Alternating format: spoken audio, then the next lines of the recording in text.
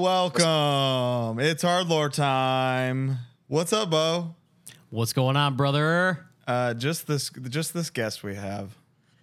Just a lunchtime fun time, I guess. That doesn't have any. The audience don't know what the fuck you're talking about, But they can now. But this is the earliest we've ever recorded. So Earliest. Bo, Crack of dawn. Bo is blowing boogers out of his eyes while I've been awake for 12 hours. But more importantly, who do we got? Our guest today, Mr. Justice Tripp of Angel Dust, Trapping and Rice, and more. Let me give you some applause here that you deserve. No. Man. Welcome, Justice. What's up? Thank you so much for being here today. Can y'all hear me You okay? sound Hear you amazing. great. Cool. Do you know how fateful this is that you were here? Like how inevitable this was? Oh, absolutely. Just waiting for my time to shine. I have two things right off the bat. Hit it. One, do you remember the first words that you ever said to me? Shit, man. Was it at the Halloween show when you had the bald cap on? You're like, bald No, that was life? way later. Oh, wow. What was before that? Before that was good though. Before that was Ruckus played a show with Trapping Your Ice at Chain Reaction. Oh, okay. Yeah. That You makes were in the sense. bathroom. Oh, God. You didn't lock the door for some reason. Oh, no. This is such a common thing. Dude. It's so you, and I feel like you were peeing backwards for some reason. So I walk in, you were peeing backwards. You were just doing, it was like a very on brand thing. I walked in, I was like, of course he pees this way. Peeing backwards mean like, I was like, my ass into the this? urinal and like, No, it was between my a leg. regular toilet, but I feel like you would expect to walk into a bathroom and somebody's ass is there as they're peeing. Like, oh, there's an ass. There's an ass, so there's a dick on the other end that is peeing. But you were dick first for me. So Okay. was he like around the toilet? You were around the toilet, dick first in my direction. And Got to keep an eye on what's coming. so babe. so the first thing I see, I was like, that's Trapping Rice guy and his dick. And you had the same thought. So your first words were, that's my dick, man. It sounds like something a drunk person would do, but there's no way I was drunk. way, then, dude. You know? You were an Edgeman. Yeah. You were one of us. We had you on the team there, dude. But but to be fair, Probably, since the day I knew you, you were like a weed smells good Edgeman, you know? yeah, I've always been a big fan of weed, straight up. Like, I smoked weed when I was like a little kid and stuff, and then had like a traumatic life experience that made me be like, all right, I don't want to do that anymore, you know? Mm-hmm. But yeah, like having the cock out was very on brand. And like, dude, I don't know what it is about straight edge people and just like energy. And like, I feel like a lot of my straight edge friends just don't need to turn up. They're like already turned up naturally. And that's a good example of how I was then. It's like, now I like, You were like, what if I fucking Smoke piss pot. backwards? yeah. I'm on some different shit. Yeah, I'm like so far from that place mentally. I'm like, damn, I want to know what was going through my brain. I think I used to have a thing. I was thinking about this the other day. We were at a truck stop, and like I remember I used to consciously like remove all the fabric from my groin area, and I like wanted people to see my dick like at the truck stop. Not because I'm like super well endowed or it's a macho thing, just like to prove that I don't care. Like, wouldn't this be crazy if you saw me this way? I just wanted everybody to see my dick in a legal sense, you know, like in a bathroom stall. In an or acceptable something. I don't way, know. like it makes sense that a dick is here. And there is one there. I just wanted people to know I wasn't afraid, you know? That's it. It wasn't a sexual thing. It was an absence of fear, which is Now I want nobody to see my dick. Straight You know? up. amen, dude. Doesn't even work. Colin, what's the other thing? The other one is my first. So this is a touring podcast, brother. Yeah. That's what it's for, just to share these things. My first U.S. and European tours were with Trapping Your Ice. Dude, special tours. Very special. That was what were like they? that was 2010. Uh-huh. So this was Trapping Your Dude. Ice was. Do you know what's so funny? Sorry, not to interrupt, but Nails in Harm's Way, 2010 was also in Europe. And I remember, I remember seeing your like Twitter. You wrote it on places like your your handle? Mine? Yep. Justice was really proud of me that I did that. I don't know if you remember that. Yeah, excellent branding. You were on branding, like you were in branding before anybody else. I feel like, what was the fucking app with the video app? Vine. Fine. Woo. Colin and Will Sasso were like the two first viral Vine. Dude, and Will Sasso loved me on there. Really? Oh yeah, I would see him like liking or commenting. I forget what it was at the time, but I remember being like, "Oh my god, Will Sasso knows who Colin is. I'm basically famous." I felt the same way. I was like, Will Sasso knows who I am. Justice is basically famous. But those tours, that was at a time where, I mean, I don't know if, I'm sure it was still magical for you, as you'd been a band for 3 years at that point. You have a legendary demo, a legendary 7-inch, a legendary LP out. I'm gonna blow some smoke up your inner ass. I got some smoke later. Okay. Down for smoke all day, dude. You're getting it. So you're the biggest band in the world at this moment. It's Bane, Trapped Under Ice, Alpha and Omega in Europe. Cruel Hand is there in the States too. So crazy tours for this era. Wait, was Cruel Hand not No, in Europe? I don't know why. Somebody from Cruel Hand was in Europe. Maybe they just rolled. I feel like Chris Link was. He with might us have been in Europe, playing no? for Bane, but I don't think he was there. Maybe I just wanted him to be there. So be. I'll take any opportunity to tour with Chris Link. Dude. Absolutely. Dude, he had this bit at the time where he was like a karate sensei. Do you remember that one? Yes. Dude. On my ki. I can't even describe how funny it was. Like standing and balancing himself on things that were actually impressive. Like, I don't know, you'd be like at a venue and there'd be like some weird thing high in the air where he'd be balancing on one foot and doing his whole and like doing an improv like karate sensei whole instruction thing to an audience of 2, you know? He had to train or something like in karate, you know? He took at least the beginner class to know the ki stuff and like he had a whole, it was there. But yeah, dude, 2010 the summer was my first US tour. Yeah, you were a baby. I was a baby. I was 18 on the first one. And you guys were so sweet to me. Doesn't that make all the difference in the world? It really does, man. It really does, yeah. Yeah. Probably trying to hit what was going on, you know? Okay, good to know. You know, I always wondered. But. I had a conscious thought about that trip when I saw you at Sound and Fury, just because you're physically the biggest I've ever seen you at this point. Including when you were, you had your chubby face. You've like outgrown chubby Colin, you know? But not just on not the scale, chubby but maybe width-wise.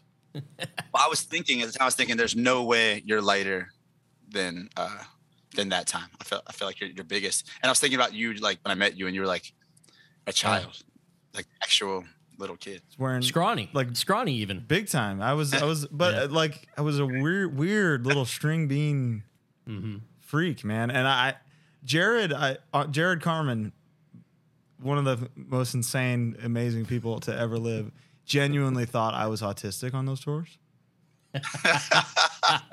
Because I always was listening to music. Because I was 18. It was like, all right, I don't know what to do, so I'm just going to listen to music. Yeah.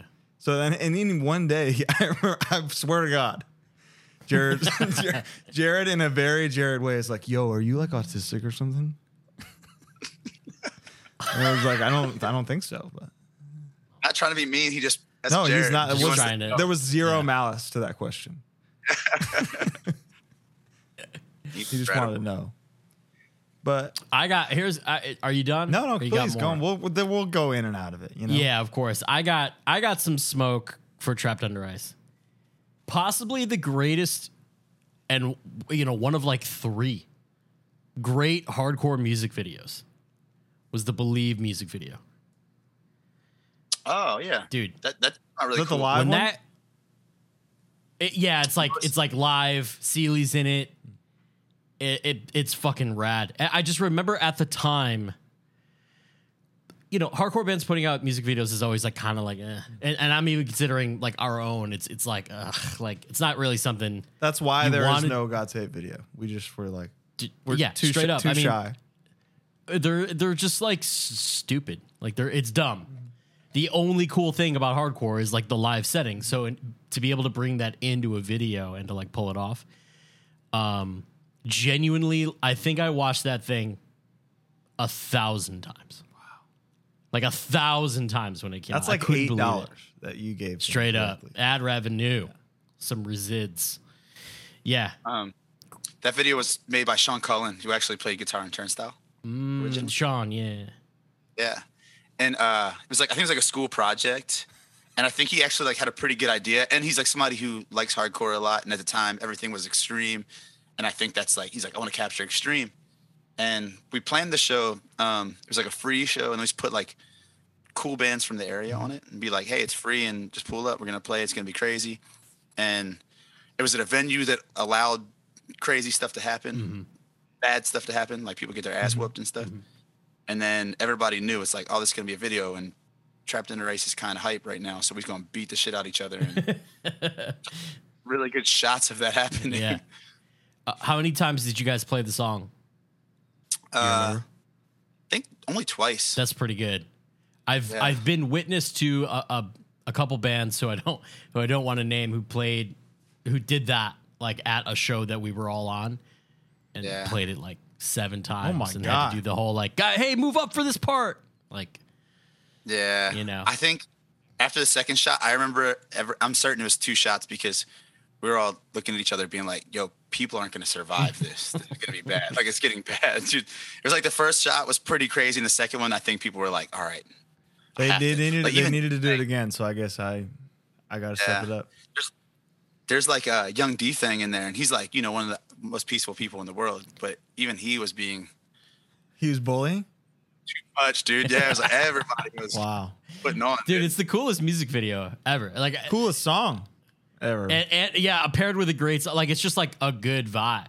I have a bootleg tape, a VHS tape, and I obviously don't have a VCR player, but I have a VHS tape of Youth of Today filming. It's like the behind the scenes of them filming the No More music video, and they play it like 10 times. Oh yeah, you know what I mean? And it's like it's crazy that you guys only did it twice, and it looks fucking insane. I love that music video. So there's my smoke. It's scary. It's definitively one of the more dangerous pits I've seen. Another pit I bring up a lot of really dangerous mosh pits was Harm's Way at Rainfest. Oh yeah, we opened, Colin. We opened with the Strength Beyond Strength. What year was breakdown. this? It was the year before you were Priests, so I think it was 2000. I was there. I played with that was Pressure's last show when I played drums and Pressure. Oh, that sounds right. Yeah. Damn. Leeway played that year. Yeah, yes they did. It was like Leeway, Terror, Trapped Under Ice. Yeah, dude, that was I remember that. The mosh pit was pretty aggressive. Like that's like a legendary moment for scary mosh pit stuff. But I remember seeing like that actually. So that not long after that was when Trapped Under Ice took a little hiatus, and for me that show was actually one of my reference points of being like, don't get me wrong, like I grew up in the sidebar and like seeing skinhead shit and stout shit and like, you know, just like scary dudes beating each other's asses, and I liked that, and I thought it was like really exciting as a kid, and it like probably saved my life, like wanting to be in this little room and beating the shit out of my friends. I love that. There's a time and place for it, but for Trapped Under Ice at the moment, there was like so much of that. And then I have this one image in my head, Harm's Way playing, and this girl got kicked in the nose and her nose split down the middle, and it was like open. Like 2 noses? And I could just see everything. Dog, I could see everything. Yeah, like 2 separate noses, and then like all the inside stuff. Holy and shit. I was like, dude, I never want to see that again. And again, like the Trapped Under Ice pit was getting a little more wild. And I was like, yeah, I could take a break from this. Wow. You know, like battered. And again, it's like nobody was attacking this woman. No, of course. Yeah. She a pit queen for sure. She's down. I've seen her in the pit a lot. But it's just a hard image to swallow. Yeah, I mean, actual, like obviously injuries, mistakes, actual violence, like are a bummer for sure. I remember. I'm totally down with all that. I remember Harm's Way playing upstairs at Charm City, and the only people moshing were you and Sam. It was like early, like No Gods, No Masters era Harm's Way. Oh, that's cool. Yeah, it was cool. Yeah. Sam and me. Sam's like was such a active member of the pit. Absolutely. It's like there's so many bands that came through that me and him loved, and It didn't matter who was down or not. Me and Sam was getting That's the mark of a great mosher, for one, is just being there all the time. But here's your thing. The mark of, again, the best moshers make the best bands because they just play what they want to hear. Yeah. They know what excites them physically, so they're just going to do that musically. And Sam, he beat ass. I saw it. I've seen it. Dude, he rocks ass in the pit, and he rocks ass on the guitar. He's such a fucking legend because he just genuinely loves heavy music and what makes you mosh. It's like so interesting. I think of music from a songwriter perspective, and I can show Sam something, and he's immediately he like sees the pit, and he'll be like, "Nah, this ain't it." And he can take and be like, "What you forgot is the TUI song "Too True." I talked to him at length about it, and he was like, that was a visual song, where like the mosh part was completely written only with the visual of like what I wanted to see pit wise. He was not like, okay, here's what I want to achieve musically. It was like, okay, here, what pit do I want to see? And it's just his hand. He was like, my hand just did the rest. So, and that really just made sense to me. And he was prolific. It was prolific. To me at the time, I was like, okay, I think I get it now. Whoa. But Sam was the guy where on that tour, like you were too when we got to Europe, but Sam was the first one to be like, what do you like? Like why are you doing this? And then we got along pretty fast because it was like, oh, I just want dun, dun, dun, dun, dun. That's all I care about. Yeah. And then it got to, I think it might have been Grand Rapids or somewhere, and you had like food poisoning or something. So you couldn't sing. Yeah, of course. So the whole tour sang for you. Nobody wanted to do Believe, and I didn't know why. So I was like, I'll do it. And that was where all of you guys were like, that was sick. Like, thanks. Was there a video of that? I don't know. I've never looked, but maybe. Yeah, right, dude. I've never found a video of it. It breaks my heart because I really wanted to come in and see it. You know, I was like, can I come? And everybody was like, no, you're sick. Like, people are going to be bummed if you're in the back of the room. Makes sense. I saw back like way back, pre being able to drive, came into the city and saw American Nightmare with, I don't even remember, honestly, who else. And Wes had like couldn't sing. So people from the tour were singing, but he was just side stage. And it was very much like, what are you doing? What are you doing? Was it a Converge tour? It was, dude. You know what? I don't remember who else played, but a band called Pelican from here like opened, and I was like a young, I just wanted to like sing along and stage dive. You know what I mean? So Pelican played, and they're like kind of a stonery band. They played like So they played like a 2 or 3 minute song, and then they were like, "Hey, thanks. We're Pelican. We only have 30 minutes, so this next song is 23 minutes long." And I just remember like turning around and going and sitting somewhere in the back, just like being a depressed high schooler who just wanted to like jump off of something. Yeah, they're more of a sit at home, relax, heavy band. But you were cool. Lucky. There's a place for that. You were lucky on that show, Justice, because it was like a tour of frontmen. Dude, it was what a cool. It was like you, Luis, Aaron Bedard sang. Cam from Cruel Hand sang one. Oh yeah, I feel like everybody in Cruel Hand sang one. That one, they were like all so cool. Trapped in a Race set. Yeah, that group of guys in Cruel Hand at that time, like Cam, Nate, that combo. They were a 4-piece, right? Dude. No, Seeger was there too, which Seeger's fucking sick. The ability to stage dive from every member. I feel like the current lineup of Cruel Hand too. Like Cruel Hand just stage dives. Yeah. It's like a requirement. That's the test. Yeah, you can be in, but still, you can play. Can you do a gainer? Yeah, that was a magical tour. That was where I saw a ghost. You ever see a ghost on tour? I saw a ghost. You saw a ghost on the tour. He claimed. Go ahead. No, I've already talked about it. I don't want to repeat the story on the show, but I saw Katie from Nashville, K80. K80. Yeah. There was a ghost in her house. I saw it. She confirmed it, so it's totally real. I messaged her after that episode, and and she did again confirm that there's like a little girl ghost in the house. And I didn't even talk to her about it, dude, brother. It was like I started to tell her about what I saw, and she finished my sentence. Yeah. That's fucked, man. Yeah. You ever seen anything like that, Justice? Aliens or ghosts or anything? I've had some pretty crazy scenarios. I have like sleep paralysis a lot. And there's actually, I want to sound like a hippie. I don't want to get too into my hippie shit. No, get into it. It's cool. I have like sleep paralysis, and I'll have like a lot of times where I feel like everybody has this shit. I'm not being like, I'm clairvoyant or some shit.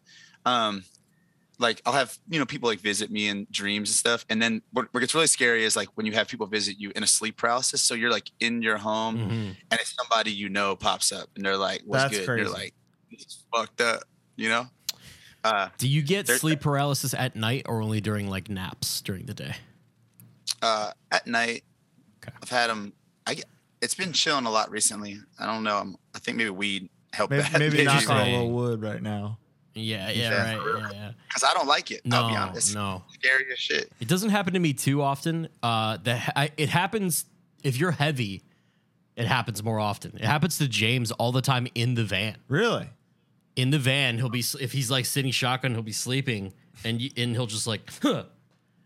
And he'll be like, yeah, I couldn't move for the last like 5 minutes or whatever. I wanna feel it. Dude, it's the weirdest shit. Sounds awesome. I've never seen anything. People will like see stuff or like experience whatever, which, I'm sure is like a little dream state, a little just weirdness.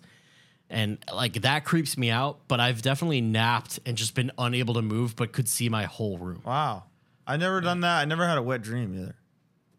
I don't think I ever did either. Dude, those sound so awesome. Yeah. It's the best way to wake up, so dude. Cool.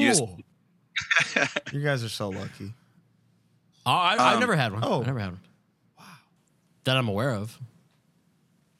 I used to have them like constantly. It was a problem. I was wondering, to bring up American Nightmare again. They had "We Keep the Wet Dream Alive" as a lyric. I don't know what that means. They're sexy. Is that what it is? Yeah. They're so sexy that you're gonna have wet dreams about them. Guys are dreaming about them, waking up, fucking, and then you gotta do laundry. Yeah, I wish I had one, man. You'll get there, baby. I think with sleep paralysis specifically, and maybe wet dreams too, but I do think there's like a spiritual connection of some sort with that kind of stuff. Oh, brother. And I've seen like these little instances that make me feel like that. And one in particular, we like stayed in New York, and at the time Cheddar was in the band and Dorian was in the band. Fucking crazy. And I fell asleep on the floor, and we were all like kind of creeped out at this house in New York City. And we lay down on the floor, all three of us, to sleep. And I had a sleep paralysis, and I woke up and I saw like a figure in the room, and I was like, damn, that's crazy. But I didn't want to wake nobody up. And then I looked over, and Cheddar was like, man, he's like making weird noises and shaking and shit. And I realized he was having sleep paralysis, and I was like, yo, that's crazy. Should I wake him up or not? And he jumped up. Oh my God. He's like looking around. And then Dorian starts shaking and shit. No way. All three of us had sleep paralysis at the same time. And I bet you Dorian texted Cheddar and was like, hey, you want to scare him? That's like the most You're probably right, and I'm just figuring this out right now. But Cheddar's thing was, he was like, I didn't see anything. And again, I did see a figure, and I didn't say anything to anybody right away. But Dorian was the first to be like, there was an old man in the room, dude. Like, I saw him. And I was like, yo, I saw something. But shit's weird. You know what does happen to me is when that's going on, I hear noises. I hear like the sound. Imagine like a door falling over. I hear like that down the hallway. Fuck that, dude. But it's just like your blood pumping. Like it's not. It's like in the moment you're like, holy shit, and then you're like thinking about it, and you're like, oh wait, I can hear it again, just really quiet, because it's my pulse. Like weird. It's fucking weird, man. It's weird shit. Oh yeah. You just reminded me though of one of the worst times. Somebody who we don't talk about anymore was touring with us, had a spot for us to stay in New York City. Parking was fine. We got there at like 7 a.m. So the sun was up and it's summer. But we were like, oh, we get to sleep all day. We'll go get some good lunch in New York and then go to the show or whatever. We get in. It's a loft with cement floor with no carpet, just cement. And then there's like a dude attached to the living room. He's got like a little like nook for a computer, just blasting 9 Inch Nails, like 7 a.m. and won't turn. This is in New York. In New York, not Essen, Germany. Not Essen, Germany. And when asked to turn it down, he said he was like working. He was like working on a paper or something, and he like had to stay up. No headphones, apparently. And then dude was sleeping in girl's bed while all of us were just suffering on the floor. Oh. Crazy. What? Touring can be miserable. Yeah. You like it now? It's different. Like I just got back from a trip and dude, probably a typical response, but like I can feel my body getting older. But at the same time, I've become more proactive in the last couple of years about like functional movement and my body health and stuff. So like I got through it, but like it's hard. Like just like the idea of sitting in the van, I didn't realize how bad. Take 2 years off of touring and then you go back to it, you can see clear as day everything that's fucking you up. And like all my digestion problems are a result of tour. All my fucking back problems I've had in the past are a result of tour. Even my shoulder problems I've had. Dude, your digestion problems are pretty legendary at this point. Pretty legendary. Really? I'm unaware. Yeah, they're pretty legendary on tour. But like at home, I get into like a thing and I'm good. And I convince myself, I'm like, oh, this isn't a problem anymore. But I have a celiac and lactose intolerant, and then mixing a little IBS. Yeah. I'd be shitting. Yeah, straight up. You're a fellow soldier of the irritable bowel. Yeah. I had an ex-girlfriend who had celiac real bad. She would get like seizures and shit. It was scary. What the Very fuck? scary, yeah. Dietary seizures? Yeah. At what point do you just... All right, never mind. Yeah, take it easy, brother. She just got At married. what point would I just... Mazel tov, would Jenna. I just... All right. Basically, if All I you have ate to do is not eat McDonald's and gluten. had a seizure, I'm fucking killing myself. All right, I'm not. Dude. Come on, let's. One time I was trying to like impress her when we were first dating, and I found a restaurant that had gluten-free pasta. I was like, oh, we'll just go get, it'll be easy. And we sit down and she orders it and she starts eating it, and it's there's no noodles. It's broccoli with sauce. I would have shot you dead in the fucking restaurant. So right it's gluten-free pasta in that there's no, it's like saying, hey, this is a vegan burger and it's just bread. Like there's nothing to it. Come on, Zoe. Celiac is no joke though. That's no Zoe's joke. here. Hey Zoe. Damn, dude. Brutus is gonna come up here at some point too. He's been checking Bring us him out. up, dude. He looks nappy You're now. the original dog guy. He wants to come up. You original dog started dogs, basically, in my mind. How long you been into dogs? Spike was like the first dog I ever saw. Oh yeah, Spike. What's that? Who's he? This is Brutus. Brutus. The barber. Yeah, he's sleepy. He's really cuddly. He wants to sleep right now, but he wants to do it right here. Yeah, straight up. Maybe he wants.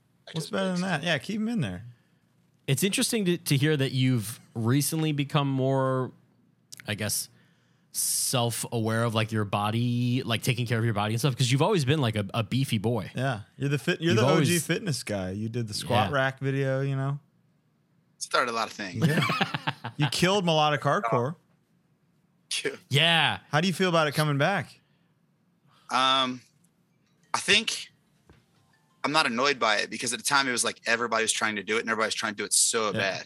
Now there's like a couple of bands that are doing it and doing real well. Like One Step Closer, for example, was like, I fuck with that. I respect that shit, but at the time it was just fucking out of control and everybody sucked and they thought they needed special treatment for making trash. Sure. You know what else it is right now is, and I say this liking quite a few of them, but like hardcore dudes playing actual death metal is like the new. Yeah. You think that's the new melodic hardcore? I mean, kind of. That's the new, like, I don't know, beatdown. Is just like, we skip beatdown and we're just playing. We just played dismember shit. Yeah. Which, like, it's like working I said, for 'em. I'd rather that than fucking verse clones. Don't get me wrong. Like either Brother, way, you are. Yeah. You're preaching right now. Yeah. What bands in that lane do you think deserve the pass? Like, who really is owning that lane right now? Yeah. I mean, other than One Step Closer. No, I'm the metal. I really dig 200 Stab Wounds. I think they're very good. Oh, they I kick like ass, sing. too. I like. I didn't. Yeah, I didn't know if they were like in that, or if they were more as like a straight, just like death metal weirdos, because they're all core dudes. They've spin kicked in their life. Yeah, for sure. Dude, they're incredible. Yeah. Sangwa Sugabog, they be spin kicking. Big time. What did Corpse Grinder call them again? What? I forget. Did you see that tweet that Corpse Grinder called them like Sudafed Botox or something on stage? No. Have you seen the Cannibal Corpse American Dad mashup? No. Dude, it's one of the funniest things I've ever seen. I'll put it in. Yeah, please. Here it is. Good morning, USA. I got a feeling that it's gonna be a wonderful day. Here it is. That was incredible. Who else? I like Frozen Soul personally. Yeah. It's just like kind of bull throwery, and I dig the like snow, like live they like spray like fake snow. That's fucking Oh awesome. man, that's cool. Like that's sick. Like I can get behind that. You know what I mean? But I don't want it to be like a thing where there's like all of a sudden 20 in a year. Yeah. Is it my time to go death metal? Dude, I would love that. Are you a death metal guy? So I've actually talked to Taylor about a lot about this.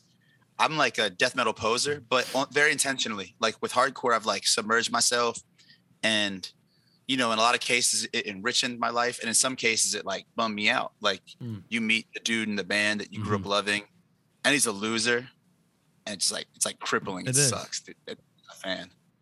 So I've always like tried to keep death metal kind of distant, and like I've started to like write death metal music on guitar, and then I'm like, I gotta back off. Like I'm figuring it out, and I don't want to spoil it for me. I like just to be blown away by some shit. It's like you don't want to start wrestling because then you'll know what they're doing.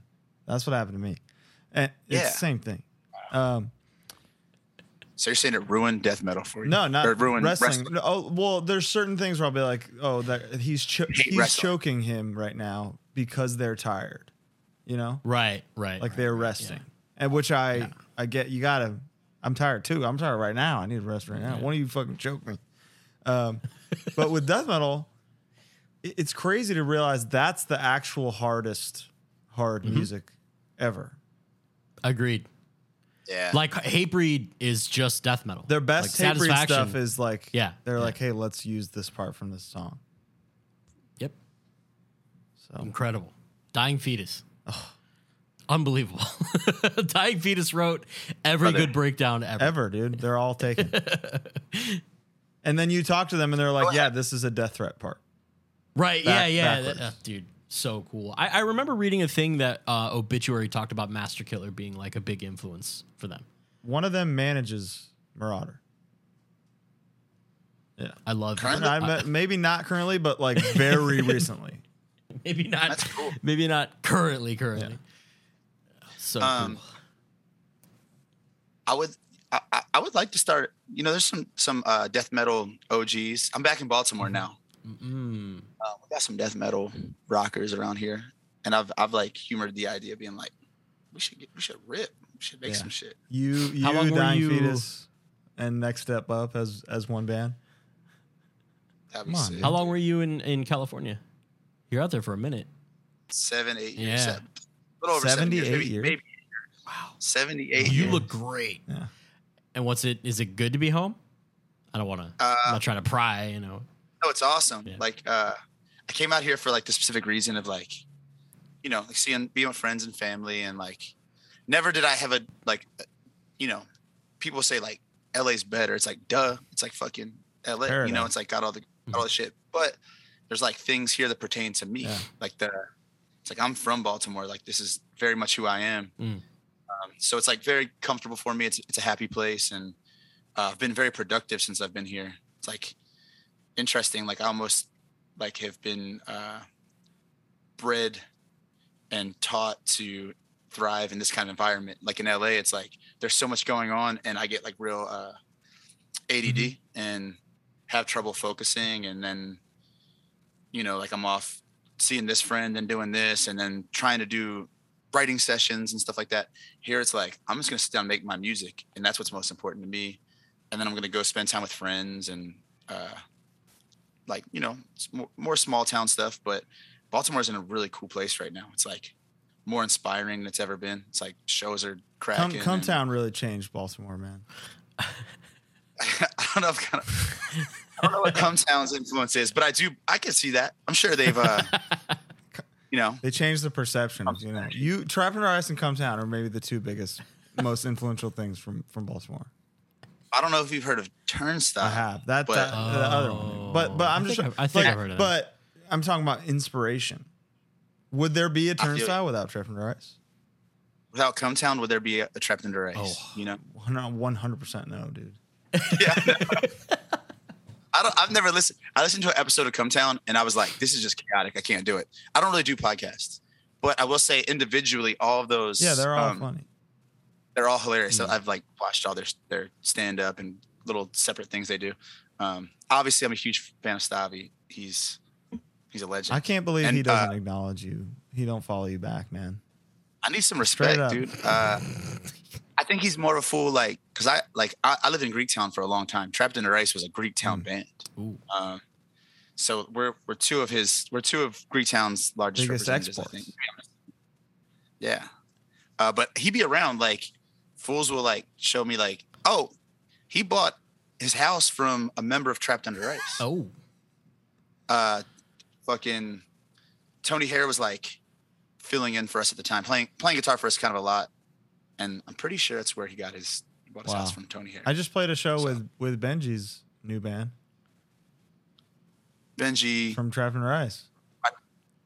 Oh, he lives in the Bay. I never think of him as Benji. That's always just Ben. He reintroduced himself to me as Benji, and I was like, "You are Ben. Yeah. You were in Trapped Under Ice." Yeah, I know he does Benji, but I always think of Riding Out when that's the king of Benjis, dude. That is the Benji for sure. I love him. But Ben Esparza, that's what I can call Ben. He's the king of Ben Esparzas. There never be another. He played on Death Clock Ticking, so he's played on a lot of cool things. He's the king of something, you know. He's a cool drummer. He's freaky.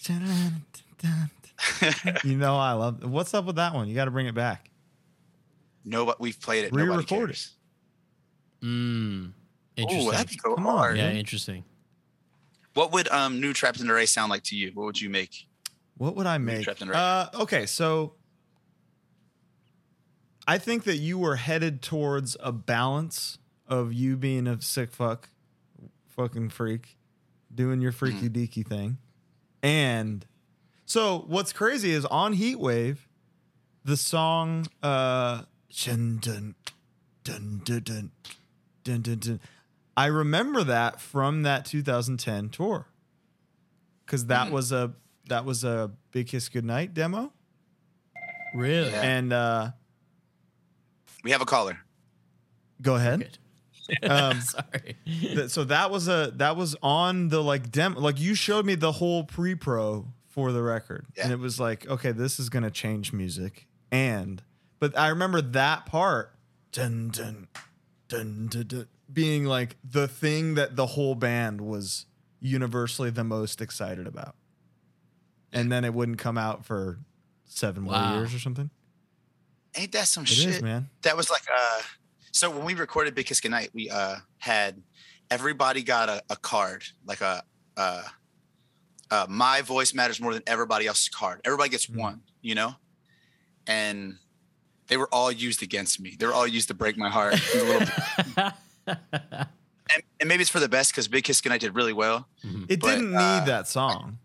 Like, yeah. But, my two favorite songs got cut, and they were both somebody's, like, their one and only above everybody. What would you call that? Like a veto, just like the ultimate veto. Yeah. Wow. Yeah. And I was like, yo, I like had a heart to heart with the person. You know, I was like, how could you do that? What did you use? What did you veto? I think mine was a song that we were working on, and I was having trouble writing vocal stuff to it. And I just felt like it was a great song. It's just far from what I could do. And I didn't feel inspired because it's so far from me, you know? Yeah. And there's something that nobody's ever heard, never came back. And the funny thing is, like, with Heatwave, some of those songs are songs that got vetoed from Big Kiss Goodnight for being too heavy. But then when Heatwave comes out, people are like, yo, these songs aren't as heavy as Big Kiss Right. Goodnight. It's like, it's literally the songs we cut because they were too heavy. Production was so much different. It comes down to production and just like the vibe at the time. You know, you have the cherries on the front. People are like, they're clouded. Their judgment is clouded by all the other factors. And Angel Dust exists at this time and is thriving. So they hear you. They hear Angel Dust Justice because that, like, the singers evolve, you know? Mm-hmm. You can't do. My thing is this. Everybody's a music critic, and nobody can pinpoint that. They can't say, okay, I'm not as into this because Justice is like softer now or whatever, however they perceive me. Yeah. Or there's cherries on the cover, so I'm not into this. Or the songs are shorter, I'm not into. That's fine. But you get people making definitive statements, and not this. This is a criticism, but it's not like beef or anything. I'm not upset about this. But another podcast talks a lot about that stuff, about Trapped Under Ice specifically. Mm. And on that podcast, they said definitive things. Like, it's definitively not as heavy. It's like, no, it's definitively produced different. There's definitively cherries on the cover. Yeah. Definitively, I'm an Angel Dust. You can't say it's not as heavy. It is. The idea is the songs were like shorter and packed in more. And that does take away an element of heaviness, I guess, because you have less build up into the moment. Tell musically. Right. A story. But that's fucking satisfaction. That's lowest of the low. You know what I mean? Like, those records are special because, and Trapped Under Ice never had that, the short, fast songs. So that's what we were going for with that. And the other thing they said a lot on that podcast was that it failed. The record failed. It didn't succeed. Well, what a success. That record outsold any other Trapped Under Ice record. And with that, did it really? Yeah.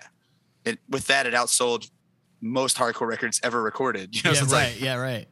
Definitively very successful. Just it didn't fit. And that's what people need to say when the people who are music journalists or people who are reviewing music, I think they need to like back off of their perception and talk about what music is and what is reality.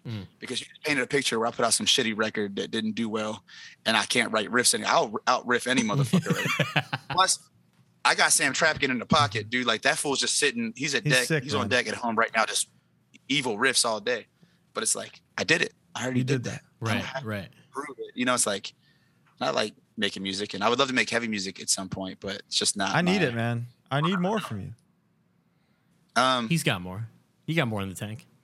Dude, I write shit all the time, but you know, it's like very focused on other things, and I don't have really the time or energy to like invest in starting like a new band from scratch. And well, thank God you have this other legendary band that you don't have to scratch from. You can just do more. Yeah, true. I mean, well, Trapped Under Ice isn't going to be active anytime soon, which is equally it's a bummer. Breaking news, by the way. Yeah, Hardlore exclusive. I think most people have figured out by now that Trapped Under Ice isn't active. It'll be back. I'd like to play some shows, and I don't want to be that band that's like 10 years down the road. Yeah. Still playing shows on some old shit. Like, we have Sauce. Another interesting thing with Heatwave that I like to, there was like a whole game plan with doing like a second record, like soon after Heatwave, that was more Sam centric, where Sam was like building those songs that I think are more what a classic TUI fan might expect structurally. And that just didn't happen because life happened. There you go. Yeah. It's like, I feel. But so when you first told me like we're doing more songs, we're gonna do a 7-inch. I begged and pleaded with you. I said, do an LP, brother. The people need an LP. So yeah, I don't know if you heard me, and that's why Heatwave exists. But what you were saying before about kind of removing yourself from music reminds me of a story where Stickman was recording vocals for Wisdom in Chains, like doing a guest part. And he's doing the part, and he's like he's full Stickman, you know, one of the greatest of all time. And it's like not what Joe was hearing. So Joe is like across the window going, you know, and then Stickman goes like, how are you gonna like this? I make the rhythm, you know, Right. This is my rhythm. And that I think about that all the time when somebody's like, you're off key or you're off beat. I'm like, brother, that's my beat. Yeah. I decide what is on and off. Yeah, right. And that like That's Stickman is so prolific like that, you know? that might be the most inspiring thing I've heard. That's what I'm saying, dude. Justice, you remember? Do you remember the show? One of the greatest book shows ever that no one was at in West Texas that we both played. Oh yeah, holy shit! I wouldn't say nobody was there. It was kind of lit. It was for a big little people. DIY People spot. were there because 10 bands played. Yeah. Dude, it wasn't like a 10-band audience, but yeah, right, yeah, yeah, exactly. It was Trapped Under Ice, Terror, Backtrack, Take Offense, Harm's Way, and then it was like 100th Straight from the Path. I think were like the two bands that were kind of outliers. So it was our tour, which was Backtrack, 100th, Take Offense, and Betrayal. Betrayal, yeah, they played too. Betrayal, dude. That's right. Shakewell. Shout out. Kale, dude. Kale was born in Betrayal. Oh, really? Be Kale. Dude, Kale was a monster on that tour, dude. He was just like killing the drums, and he was so young. His energy was out of control. Absolutely. And that tour, we had like an off day in like Lubbock, Texas or something, somewhere at the Pine Box. I have I thought about this because I have like a screen printed flyer hanging. It was in Lubbock? It's like, it was in Lubbock or... I think Lubbock, yeah. Yeah, someplace... Is the Pine Box that bar? That's like... Wasn't has a bar. two big sections? But it was, you know, it was, we were on the Acacia Strain tour with them, Terror, Stray, and us, but the Acacia Strain didn't jump on this show. So it was like the two tours kind of like combined, and it was fucking awesome. But like, probably paid maybe 40 people. Yeah, but that was so sick because of all the band members there. It was all band members. Like, yeah, that's all it was. It was cool. It was a lot of fun. That's why I felt so packed. I have this like memory of, I'm like, it was definitely more packed than that, but it was like probably 70 people in the band. Yes, exactly. That's what I'm saying. It was like, and then we took that was a fun one. Just this one show that could have been a fucking fest, honestly. Speaking of which, tell me about the 10 for 10 tour, Justice. Oh yeah. Man, that was, I hate the marketing thing. And remember they want us to make videos and like promote it, be like, 10 bands, $10. What could go wrong? You're like, what else could you want? It was like, they're like hitting us up nonstop, being like, we need promo videos. And they had like people like at the shows, like with cameras, so we could keep promoting it. Yeah. The concept is really Great cool. concept. Absolutely. Like, Absolutely. yeah. So it's 10 bands for $10, which is weird Fucking marketing, but it's, what a deal. Yeah. I know. What a deal. How does that add up? Like, does the math work there? No. There was, I think there's, no, I think everybody did good. Like, I think financially it was chill because, you know, for a lot of us, we were still new bands and we weren't used to making money. So I remember the offer was like good. I think we got offered like $400 a day. And at that time that was unheard of. Yeah, totally. It's weird now because I know young bands that go on tour and they get, you know, like their first tour, it's $250 a day. But I'm like, it has to be now. It has Yeah, to it be. has to We now, paid yeah. the price so that they can go to KFC, you know? Dog, Trapped on Race toured for like 10 years making $100 $100 and like 100%. 7 venues out and like killing it and just being like, yo, made $100. This is crazy. We're rich. Straight We're up. paid as fuck. We might be able to get a hotel this night. Dude, Just on get it. like a 250 or 300 night, it was like, holy shit, dude. Oh, we're the biggest band in the world. Biggest band ever. And you just look at the math of the 10 for 10 tour, you know? Yeah. Let's think about Like it. the Glass House, for example, was if they got $400, that's 40 people 40 people. before the venue cut or anything. So the Glass House, it was. I feel like how many of those shows sold out realistically? All of them. Oh, I think there's one show that did like kind of they're bad, Okay.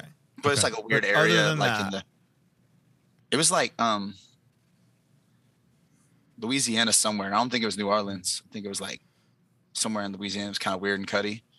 And I remember being like, damn, it's crazy that there's not people who want to pay $10 to come to the hardcore show. So Every other show I think was sold was out. the lineup kind of rotating, or who was Yeah. on that? So- Terror. Terror, Madball, let's think here. Bane, Vision or Disorder on a couple Insane. shows. Angel Dust, Mongoloids. Angel? No, there's like Traveler some Eyes. weird- You said Angel Dust. Yeah, that's what I said. I like. Poison the Well, Madball, Bane, Vision of Disorder sometimes. Terror. Oh, you gotta pull it up. Death Before Dishonor, War of Ages, Crying Stereo. There was some definite Christian metalcore. Is that War of Ages was Christian metalcore? Sounds right. And I think there's another one to where it was like, and it was cool. Like it's just far from my wheelhouse. Yeah, of course. It was definitely like a clash of worlds. I don't want to put nobody's name on this, but it's like a funny relationship that I always think about with that tour. There was somebody on that tour who was in a band that's like just scary gang guy. Mm-hmm. And he lost his shoes. He had some bands that got lost. And he started like, he found somebody, I want to say in War of Ages, or one of the metal bands that were a little more outlier, but maybe it was War of Ages. I don't want to put it on him, but one of those bands. And he like punked this dude for his shoes all crazy. And I've never seen, it was like jailhouse behavior. I've never seen this before. He started making the dude like hold his pocket and stuff. And it was like this little skinny dude on the tour. And he like would like be walking, you see him like walking around like backstage, and the dude would be like holding his pocket and like rubbing his feet for like the duration of the rest of the tour. Whole tour? Yeah, and there was like nothing anybody could say about it because just these two worlds collided, and that's what it is. Like you holding a pocket now because you wanted to play aggressive music and steal some scary guy's shoes. Did he did steal the shoes? He'd be like, "Hey, dog, it's time for a kiss." Like, he like kiss him in his face and stuff. It was crazy. Jailhouse shit, dude. Like, you know what's that? What an era, man. Yeah, there ain't nobody holding a pocket on tour anymore. No. It's not. Okay, Glass House, 800 cap. 800 caps. So that's $8,000. $8,000, which is not a lot to gross. They're sponsors. Oh, okay, they're sponsors. That's okay. it. Okay, there you go. So let's say the sponsors do another, like, I'm just guessing, like another couple thousand on that show. That makes sense. Like then. 12,000 in guarantees, and then like I know even some of the bigger bands took a hit, like they made less, for it. Just to do the coolest looking tour ever. Yeah. What time would that shit start? Like 4? Vision. 4? When would they? Yeah, 4 o'clock. Yeah, maybe. I went to the Glass House one. It was awesome. The Glass House show was crazy. I remember seeing some ass whippings outside. Absolutely. Do you know anything about that? No, but that was par for the course, brother. Dude, that was LA. Like coming to anything in California, especially LA, but anything in California. It's weird now. California is a huge hardcore scene, and you know, there's definitely scary people involved. But for the most part, it's like a really good vibe. And as long as you're not being a troublemaker, you don't have to deal with the scary people. But it was every single time I came to California, there'd be like beatings and stabbings and shit. And I was like, I would say whoopings now are like every time you'll be like, why did that happen? And they'll tell you, and you'll be like, man, good reason. You did a really good thing doing that. You know, like it's pretty appropriate. Fools were getting it for no reason back in the good reason at least. Yeah, you know? it was wild. Different time. Oh yeah, different time. Oh yeah, better time. I remember when Blacklisted first played Chicago, and like all the Philadelphia dudes came with them and just like demolished the room. You know what I mean? Like it was just like, hey, this band is cool. Like there was oh man. Blacklisted. Dude, imagine the headspace. And I've been to the Sidebar. You know, I spent a lot of time there when I was a kid. And definitely part of the experience is I'm going to get whooped. Like I've had my nose broke 100 times. My teeth aren't gold because I think it's cool. It's because I'm tired of getting them punched out of my fucking head, you know? It's pure function. It's not for any other reason. But it's like, just imagine some of the conversations, like going, hey, let's all get in the van and go to Chicago and just tear it up. Kill Chicago, yeah. Fuck people up. That was it. That was literally the conversation too. Yeah. Yeah. I was like, oh, Blacklist is playing this fest. Like, let's go, kind of a thing. Yeah. And just, I was a child. I was 15. Dude, Philly was so unhinged when I was a kid. Like we're real close to Philly, and Baltimore is crazy too. But it's like we got a lot of skinheads and like just like psycho weirdos. But I feel like when I was a kid, Philly was the place. This is what I remember thinking. Oh, I don't go to Philly because I'm gonna get stabbed. Because every time like when the old heads from Baltimore would go to Philly, somebody come back stabbed. Like, yeah, we got to fight, and I got the new thing here. I was like, damn, I'm trying not to go to Philly. I'm gonna get stabbed. I don't think like. Can you? Here's a question: can you remember the most frightened you've ever been in a pit? Dude, death threat in Connecticut. That's scary. Sounds about right. And my second is probably 100 Demons in Connecticut. Yeah. And then my third would probably be death threat in New York City. just there's like a different breed of person. And I say this as one of those people. Like I like Death Threat is the band that made love hardcore. Like I liked Hatebreed. I was like, this is cool. And I went and saw Hatebreed and Death Threat was playing in Baltimore. And those dudes were just like super nice to me and like treated me. I was like a little kid. I had, some friends.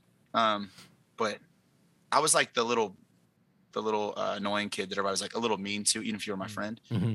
Death Threat made me feel like, I don't know, like an individual. And they were like, I just remember they being so cool and nice to me. And I was like, I really like this, but I was poor. I like grew up, I grew up in like a Section 8 house, and I probably was still living Section 8 at that time. And they gave me a CD because there was no way in God's green earth I could afford a CD. Like a friend definitely paid to get me into the show. And their band was good. And I was like, damn, this is for me. And like the neighborhood I'm from, like all the kids were obsessed with Death Threat. It was like fucking the biggest band in Essex. I mean, Death Threat had and has the Hatebreed intensity, but with the like youth of today message. Damn. So it's like it's just it's all world. There's no sub genre of hardcore that can't hear Death Threat and be like, there's something for me here. Yeah. Yeah, they would tour like that too. They would play with some like kind of like I guess youth crewy type bands, and it would work. Because half the song is that. Never thought about that. And then never thought about that. But in like drop in B, drop dude. B. Is it actually drop B? It's either drop or standard, but it's in B for sure. Fuck, dude. I asked because I remember when Blacklisted would cover Life of Agony. Blacklisted was ahead of the curve like a ton. Mm-hmm. Both in like, dude, they would do like noise with like the pedal loopers in between songs, which like we directly ripped off immediately from them. They would cover stuff, singing, like George would do singing and stuff. But they covered fucking River Runs Red in Chicago one time at Knights of Columbus, and it was the most horrifying thing. Because I hadn't even heard Life of Agony yet. It was like early. It was before that kind of thing was really like common for people to know about. What year was that? Did you say? I remember I was with my first girlfriend, so either freshman or sophomore year of high school. Wow. So 2003. It's early. That's early for Life of Agony in like modern world. That's what I'm saying is like, dude, Blacklisted was like weirdly ahead of the curve, like a lot. Absolutely. And not like a super hard band when you go back and listen to the track. There are parts, but until the parts. Until the like, part. I definitely saw some bloodshed. I would say, dude. What? Eye for an Eye. Eye for an Eye. Yeah, is insane. I mean that's an all-time track for sure. That's the evilest track. It's crazy. Remember the fucking Dead Man's Hands? Of course. Splits, Terror Ringworm, which was incredible. Oh yeah. Blacklisted, First Blood, and then Suicide File HopeCon. Yeah. There was almost a fourth one with Code Orange, Switching Tongues. There was almost a fourth one with Code Orange in Harm's Way. Well, there you go. Yeah. Somebody lying. Let's revive it. I'm sure we could talk to some people and get it going. Dead Man's Hand. That's some pirate shit though, right? But I gotta be on the track. Easy. Yeah, you could be on the track. Like if y'all do it like Eye for Eye, I gotta be the Joe Hardcore on the track. Yeah, that's right. Scariest Pits. Yeah. Honestly, it's probably something like Hoods at some point. I believe that. I remember the Killer covered Slayer. They covered South of Heaven once, and that was really scary too. That does sound The Killer scary. covering Slayer in Chicago. Yeah, at Knights of Columbus. God. Yeah. I don't want no part of that. That is unsafe. With some like key Boston bands there at the same time. So it was like actually horrifying. South of Heaven. Man. Swear to God. That is the funniest thing I've ever heard in my life. In like a cool way. That's the coolest thing ever. Bo, you have to remember this show. It was I want to say Harm's Way played it, but it was Trapped Under Ice and The Killer played for sure at the Knights of Columbus Hall. But I'd imagine if you didn't play, you would have been there. But Luke's daughter sang. We were on tour. We were out of town, but I remember that. Yeah. Cece. Dude, I think it's interesting because like with music, you kind of see that sometimes they have a kid and like, like this guy who plays folk music might be like, my kid can come here and sing a song. Yeah. But this is The Killer in Chicago. Yeah, right. And his daughter was like maybe 10 at the time. Yeah. And she like fully understands this shit. She's not like, this isn't alien to her. It's not like, it's not weird. It was like seeing like a hardcore singer that happened to be 10. Yeah. Yeah. It's like young Freddy in the fucking screwdriver shirt. Yeah. And it was like grown men just beating the shit out of each other, dude. Like, he was so committed. I was like, dude, that's the most dangerous and safe, protected 10-year-old girl on the face of We gotta ask People Luke, used what's to- she doing now? She needs a band. They're grown. They're like high schoolers Yeah. now. He's got 2 daughters. He's the not man. 10. Yeah. Luke rocks, and back in the day, Friend like of the when- show. 'cause- Luke friend of the from show, Killer. Luke Gray. He used to, it was like MySpace back in the day, like when she was born. That's whatever it was posting on. Yeah. And he would post pictures like holding her on a swing set, and all the comments would be like, "God, I would hate to be her first boyfriend," or like like anything like along those lines. Yeah. A tough dad to have to date into. Yeah. So Angel Dust comes around a few years after you've been ruling the world. People moshing, killing each other left and right. You're doing something different outside of the box for what people expect from you. First tours with Twitching Tongues, so hey, it all comes back, brother. Turnstile really? too, yeah. Turnstile, Interesting. Angel Dust, Twitching Tongues. It's a wild tour. Down presser. Downpresser, Stigmata. A lot happened. Yeah. Oh, complete coincidence. And now here you are. That's your main gig, right? Yeah. I mean, I don't look at anything as a gig. I just like do what I do. Like I make stuff.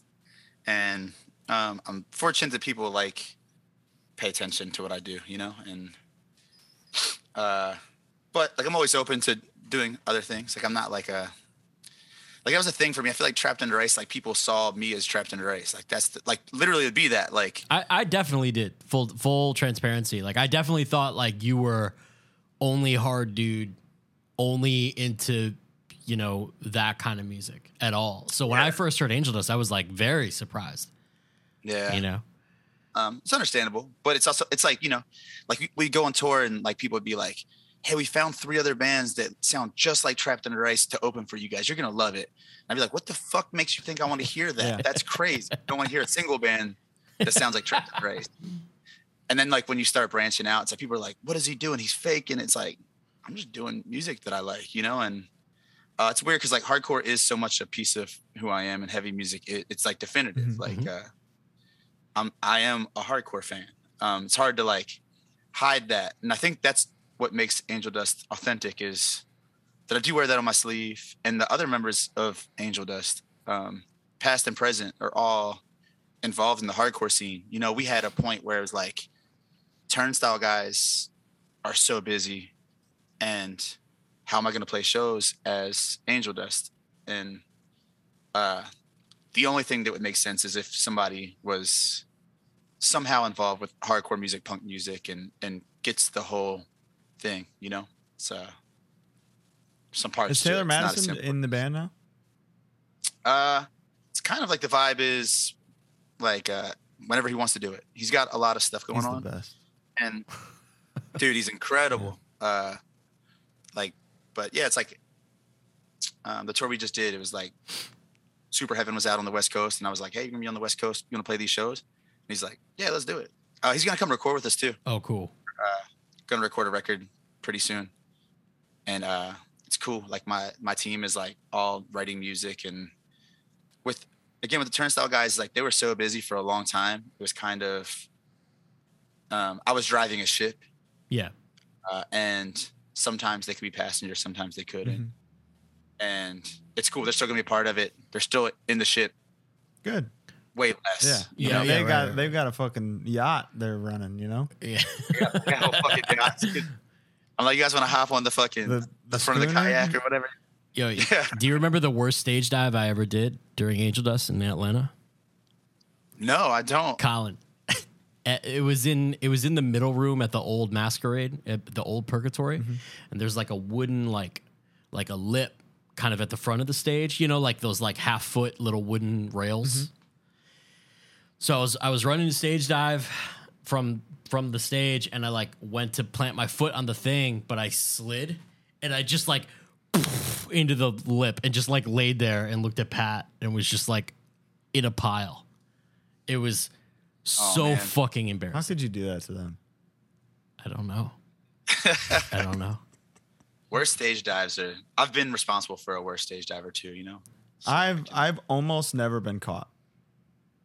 I don't know if Like you remember caught, that. Yeah, caught? like no, like not received catching you. at all. Big guys come jumping at me. I'm taking off. I'm going the other well, direction. I'm one of those guys. I'm like, No, I'm a catcher, dude. I'll catch a foot. I don't care. I caught Bo with my neck, dude. Straight up, like, damn near killed me.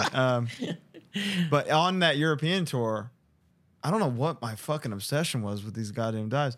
That was when I was doing the full on like arms out swan dive into nobody.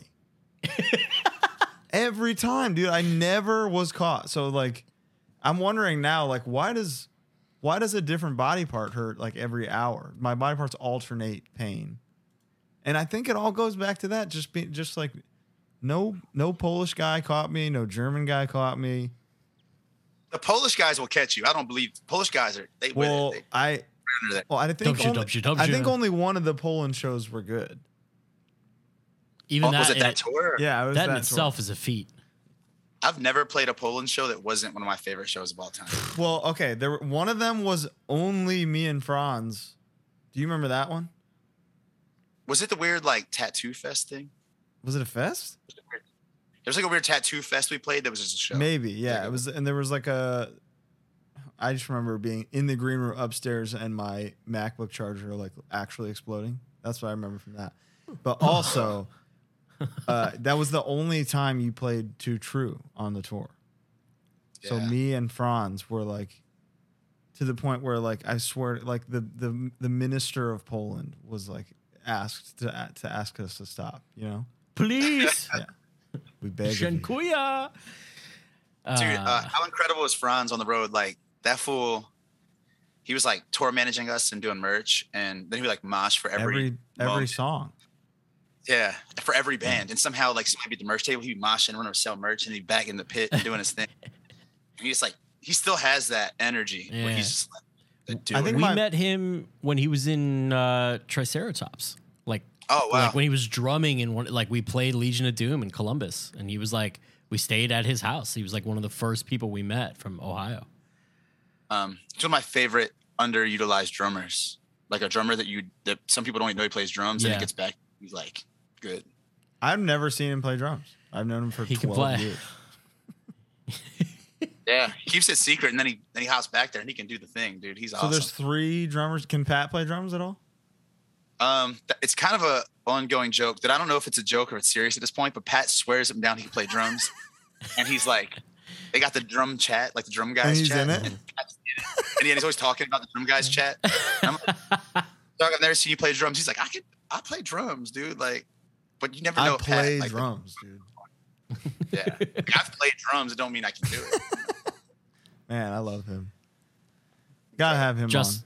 Justice, what's your on the road diet looking like these days? Oh, brother, it's a joke. Nice. So I have like, some allergies and some things I can't have. And then on top of that, I'm trying to eat clean. So, how? But it's the fucking egg salad really sandwich at. So when you go to the gas station, and they'll have like 2 boiled eggs like in a bag. You're getting the boiled egg. I get the boiled egg. You guys are keeping the boiled egg operation running? Dude, Sheetz has the beet red one. Those ones are so fucking good. Yeah. My gas station stop is 4 to 6 hard-boiled eggs, and then like maybe 1 or 2 bags of the pickles, like the weird pickle bags. No, those are good. Yeah. Those are good. The snap. Yeah. Those are good. Well, they start good, but then I'm getting to the point where I'm like, it's like fucking with my brain a little bit. It's getting hard to stomach them. There's an actual like scientific term for that called diminishing marginal utility. That's a whole other thing we can get into. You know when you're eating a burrito, and that first bite, you're like, "This is the best moment of my life," and then the last 3 or 4, you're like, "This is not what I was eating 5 minutes ago." It's never happened to me before in my life. Okay, well, you guys don't smoke pot, but pot is really good for that. Like every single bite is better than the last. I can't. And also, even when you smoke pot, you're like, I need some garlic salt in this burrito. You start putting weird things. I need some ketchup in this, like anything that you want in a burrito. Enhance. When did you break edge? So my relationship with straight edge is kind of a weird thing. Like I had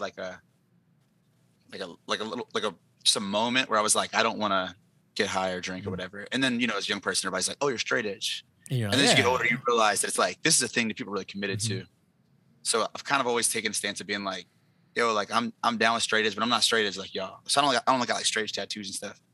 Let me also say that I really love and admire straight edge because my personal relationship with straight edge, definitely like, dude, everybody I grew up with is on drugs. Do you know what I mean? Like most everybody. And a lot of my friends like overdosed and gotten in a lot of trouble and stuff.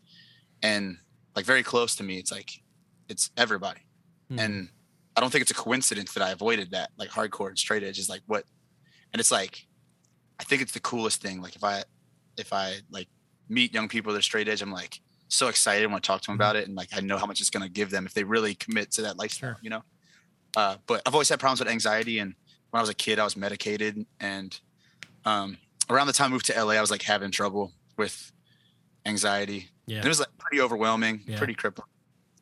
Like couldn't leave the house. What are there things that you get, like specific things that you get anxious about, or is it just like they don't have my fucking donut at the place? I can't.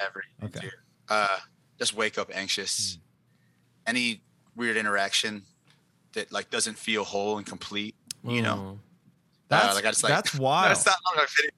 Yeah, it's bad. Like I was definitely medicated when I was a kid, and as an adult, I was like, I don't want to be one of these fools that like.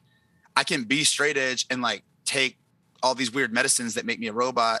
I can take Xanax and develop I don't know any adults that take Xanax right. It's like, that's an addiction waiting to happen. Yeah, for sure. Again, I was prescribed Xanax when I was a kid, but it's like, if I take a Xanax right now, I'll be like this. This is the best feeling I've ever had. I'm going to be addicted to this. Yeah. Right. Same.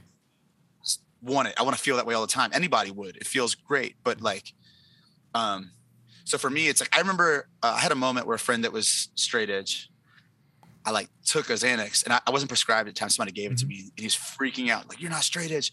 You took this thing. And I'm like, I've been prescribed this since I was 12. And now that I'm 30 years old, it's not okay for you.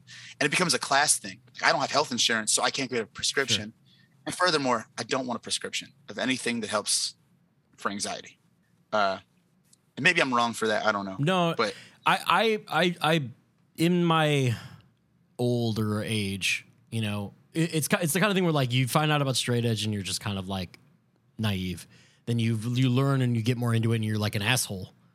And then I think everybody kind of chills and it's just like, this is a thing for me. I really don't give a shit. And like, although I wouldn't necessarily do this, I think if there was a straight edge person out there who reacted really well to like THC gummies that helped them with anxiety as opposed to taking some kind of pharmaceutical, it's all about the function to me. Yeah. Like I really don't think that I'm going to start smoking cigarettes and there's nothing anybody can say. Well, I'm just saying it's like saying, oh, you ate tiramisu. That's got fucking rum in it, dude. So, and it's like, no, how much tiramisu would you have to eat to get fucked up, brother? I'm going to start smoking 3 packs a day and be the fucking most straight edge motherfucker you've ever seen.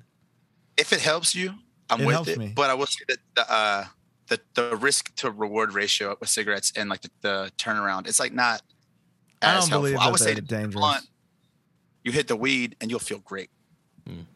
I don't think it looks the same. I think a cig looks a certain way. You think it looks cool? Oh my God, that's the coolest thing ever. Dude, I see a guy ripping a cig and I want to know. I want to have him on the show, honestly. What show or movie has made you want to smoke? Mad Men, dude. Yeah, I've heard that. I'm addicted to cigarettes. Yeah, it's my cat. I'm sorry. I got the horny cat. That's what I always say to him. I'm like, dude, get him a friend or something, He's got a buddy. It's because I got the door closed and he wants to come in here. Oh. He wants to have sex with us. He wants to get in on this. The two coolest smokers I think are Franz. Franz is a person who smokes, and I'm like, I want to smoke. That looks cool. Matt Berry from the Berries, and who's played in Angel Dust a little bit, and Big Bite. He's a fucking badass smoker, dude. Dude, What's his style? I can't. Like, Dude, he hits it so hard. He's like, so this way? it looks like a lot of work. He's like, It looks like a lot of work. you see the cigarette just retracting. Yeah. Oh, that's cool. Like someone he's done, dude. I like those guys that are like, I don't know how. Oh, I got a pen here. Where they're like a full body suck, you know? Dude, that's Johnny Sack from The Sopranos smokes his cigarettes exactly like that. The military way is the coolest. Where they're like. Oh yeah. Because that was, dude. do you ever know the lore behind why they do that? No. To hide the ember from the enemy. Wow. Why? I would think he'd be like, I know. Right. Yeah. They got the fucking blicky in the other hand, brother. They can't do that. My mom smoked in the house my entire childhood, just like chain smoking. Kid. So now, like, if I catch a whiff on somebody's clothes or anything, like, there actually isn't a bigger turnoff. No, I'm the same way. I hate the smell. I just think it. Like my dad smoked, and I was always like, there's smoke. There's shit everywhere. Like in his car was like, I got driven to school in the fucking VW Sig, dude. A 98 VW Sig. Sick. But it smelled. It always smelled. Windows up. Yeah. Oh, that goddamn window up. It's cold outside. And I'm just God. My clothes would smell like it. Yeah. Anyway, cigarettes aside. But weed don't make your shit smell like that. And if you do, like right when you get done smoking weed, you'll smell like it for a minute. But I think it's more on your hands than anything. Yeah, but you like that. But I always get the same thing where people are like, it smells good. Yeah. Mm-hmm. So wait, you're saying that on the road, do you avoid fast food because you have to? I'll eat fast food, but I gotta be really particular. And I always feel like really annoying because I'm like, yeah, hey, I need this burger, but I need you to take off this, that, and the other. I'm basically allergic to everything that's not meat and vegetables. Right. And even things that I'm not necessarily allergic to might upset my stomach. And then even with that, then you get into like beef, and like beef is really fatty, and that upsets my stomach. Mm-hmm. And do you think maybe a little bit some fine. of this is you did to yourself? Because I remember at one point you were like, I eat 20 White Castles a day. Well, I've done White Castle, but it was more McDoubles. Was my problem at the time. Dude, remember when a McDouble was $1.07? How much is it now? Dude, it's like $1.40. It's two. It's two for $3.50. Okay, let's be two real. for $3.50, but that's still $1.75 a piece. That's quite an expensive burger. Quite a raise. Quite a raise. That was specific when I was bulking up. When I was like 215 pounds, I would do like 7 McDoubles straight, so like 14 beef patties. And then I did like the Go Mad diet where you drink a gallon of milk every day while I was lactose intolerant. That sealed the deal. That killed. Your body never forgave you. Were you just like as gassy as possible then? Honestly, I kind of like adapted really fast, and I grew really fast. Like it like put hella weight on me. Huh. But afterwards, I noticed like after I like calmed down with that, that's when I like fully couldn't do dairy at all. Wow. And a couple months later, I was like still experiencing like other symptoms, and then I tried to go vegetarian. So I was like eating like this is like a couple years later. I tried to go vegetarian, and I was eating like wheat gluten, lots of like patties, like soy wheat based shit.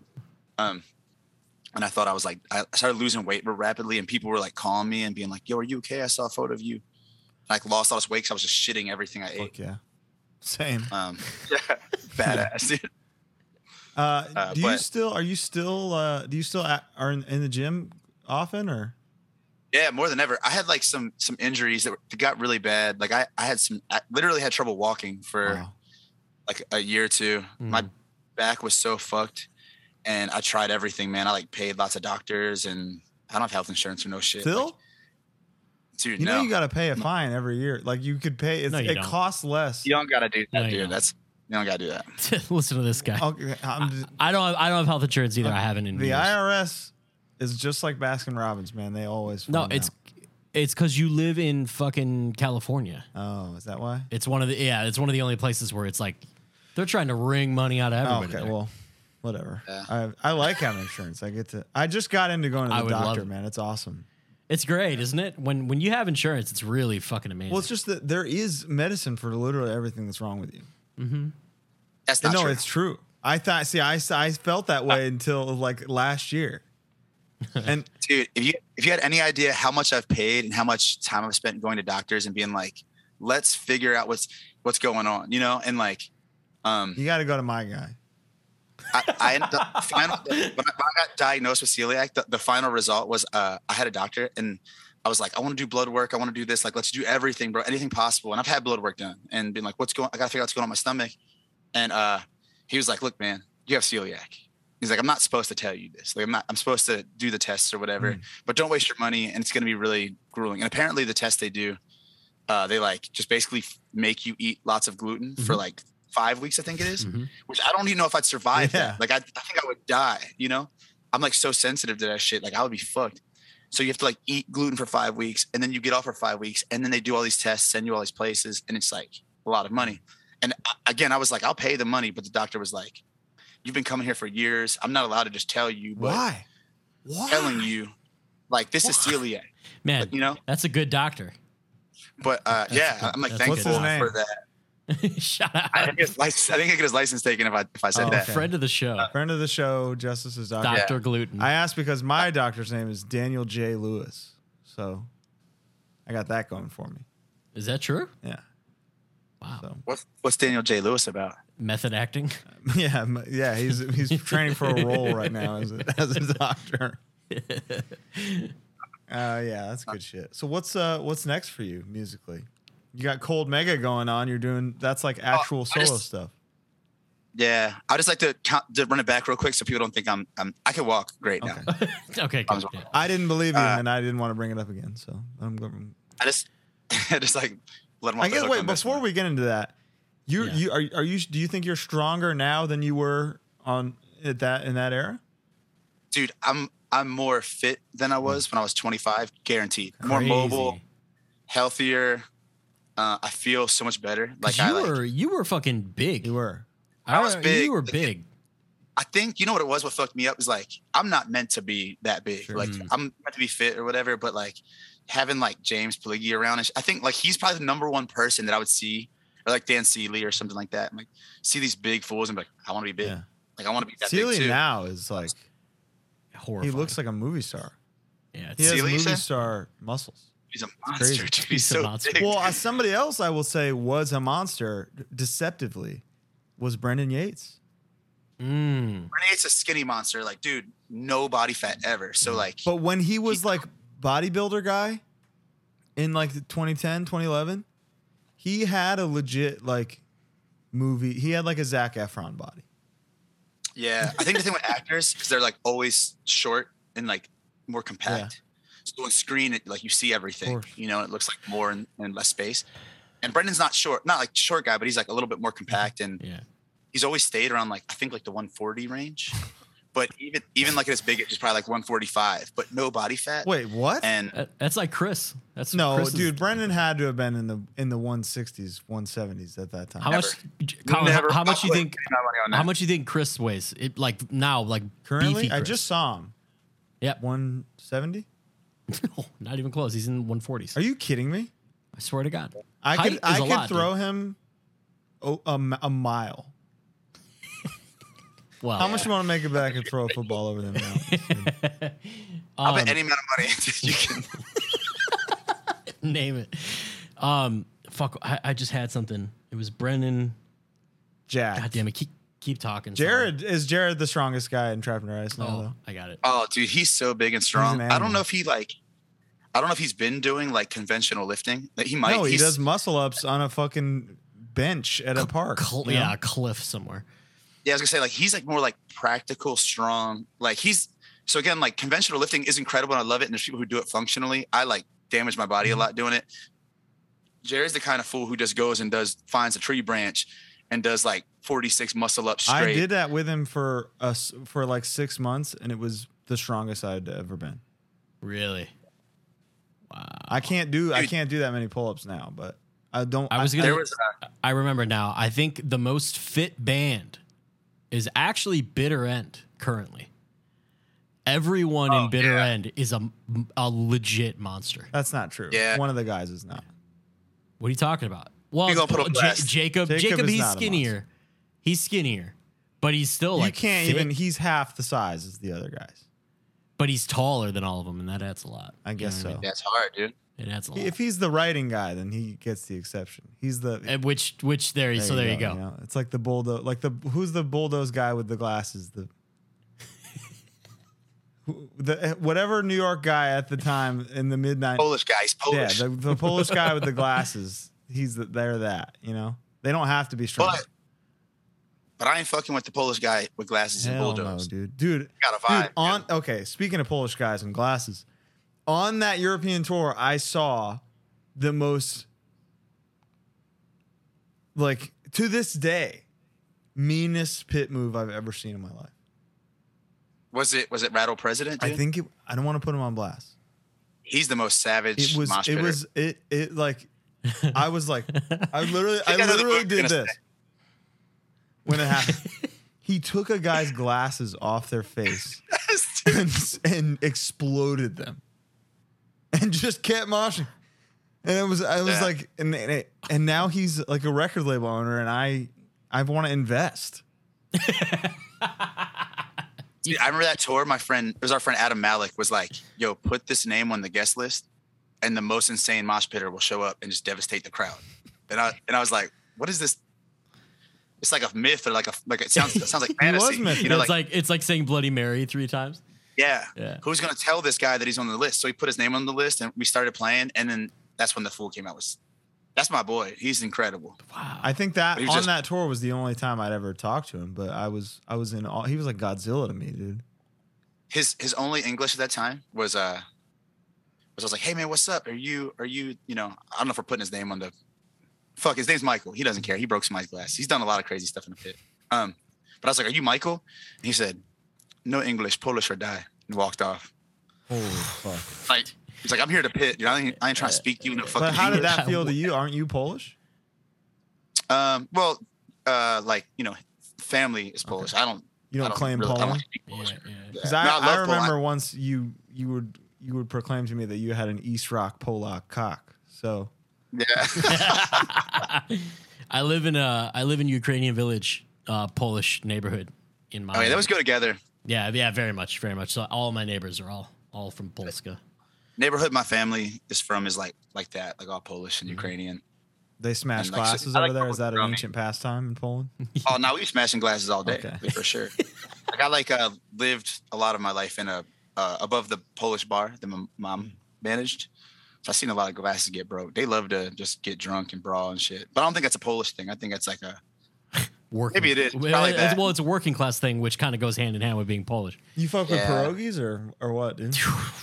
Can't eat pierogies anymore, dude. I'm looking for the gluten-free pierogies. Oh, that is so tragic, man. Dude, I'll tell you what. I had a friend growing up who was from Poland. All of my first 3 girlfriends were all born in Poland. Like the neighborhood we grew up in, me and Chris, was all like Polish kids. And dude, Polish fathers are the scariest fucking people on earth. Yeah. Like my friend came home late, got his ass beat. It was just like I was just like holding my skateboard, like I gotta go home. Did you go home? Yeah. I went right home. That's and crazy. my mom is the opposite. Problem with being Polish is the mom handles shit the same way too. So I've got some Polish mom and dad whoopings for sure. You know. Let's start. We're at 90 minutes here. Thank you so much for your time. that's really but we'll start winding it down because I'm going to shit myself here. Okay. I don't even want to wind it down. Here's the truth of the matter. I'm so bummed. Like I just like talking about hardcore so much, and I don't get to do it as much as I'd like. So I'll shit myself. I will shit in this chair if you. It's all content, brother. I'll take the conversation to the bathroom. You can do that too. I'll just yell. It's right there. I can yell. Dude, it would be awesome actually if you had a mic in the bathroom. Just I can't let you hear the bidet stream. I don't care about the farting and the shitting, but Got the bidet? of course I got the bidet. What am I? he's a fucking animal? Japanese one? He's a champion of the bidet. I got one. guy. I got 2 bathrooms. Both are bidet up, dude. Is it the Japanese one, like it's like in the toilet? Brother. The electric? Brother. I sit every day on a heat-seeking submarine, basically.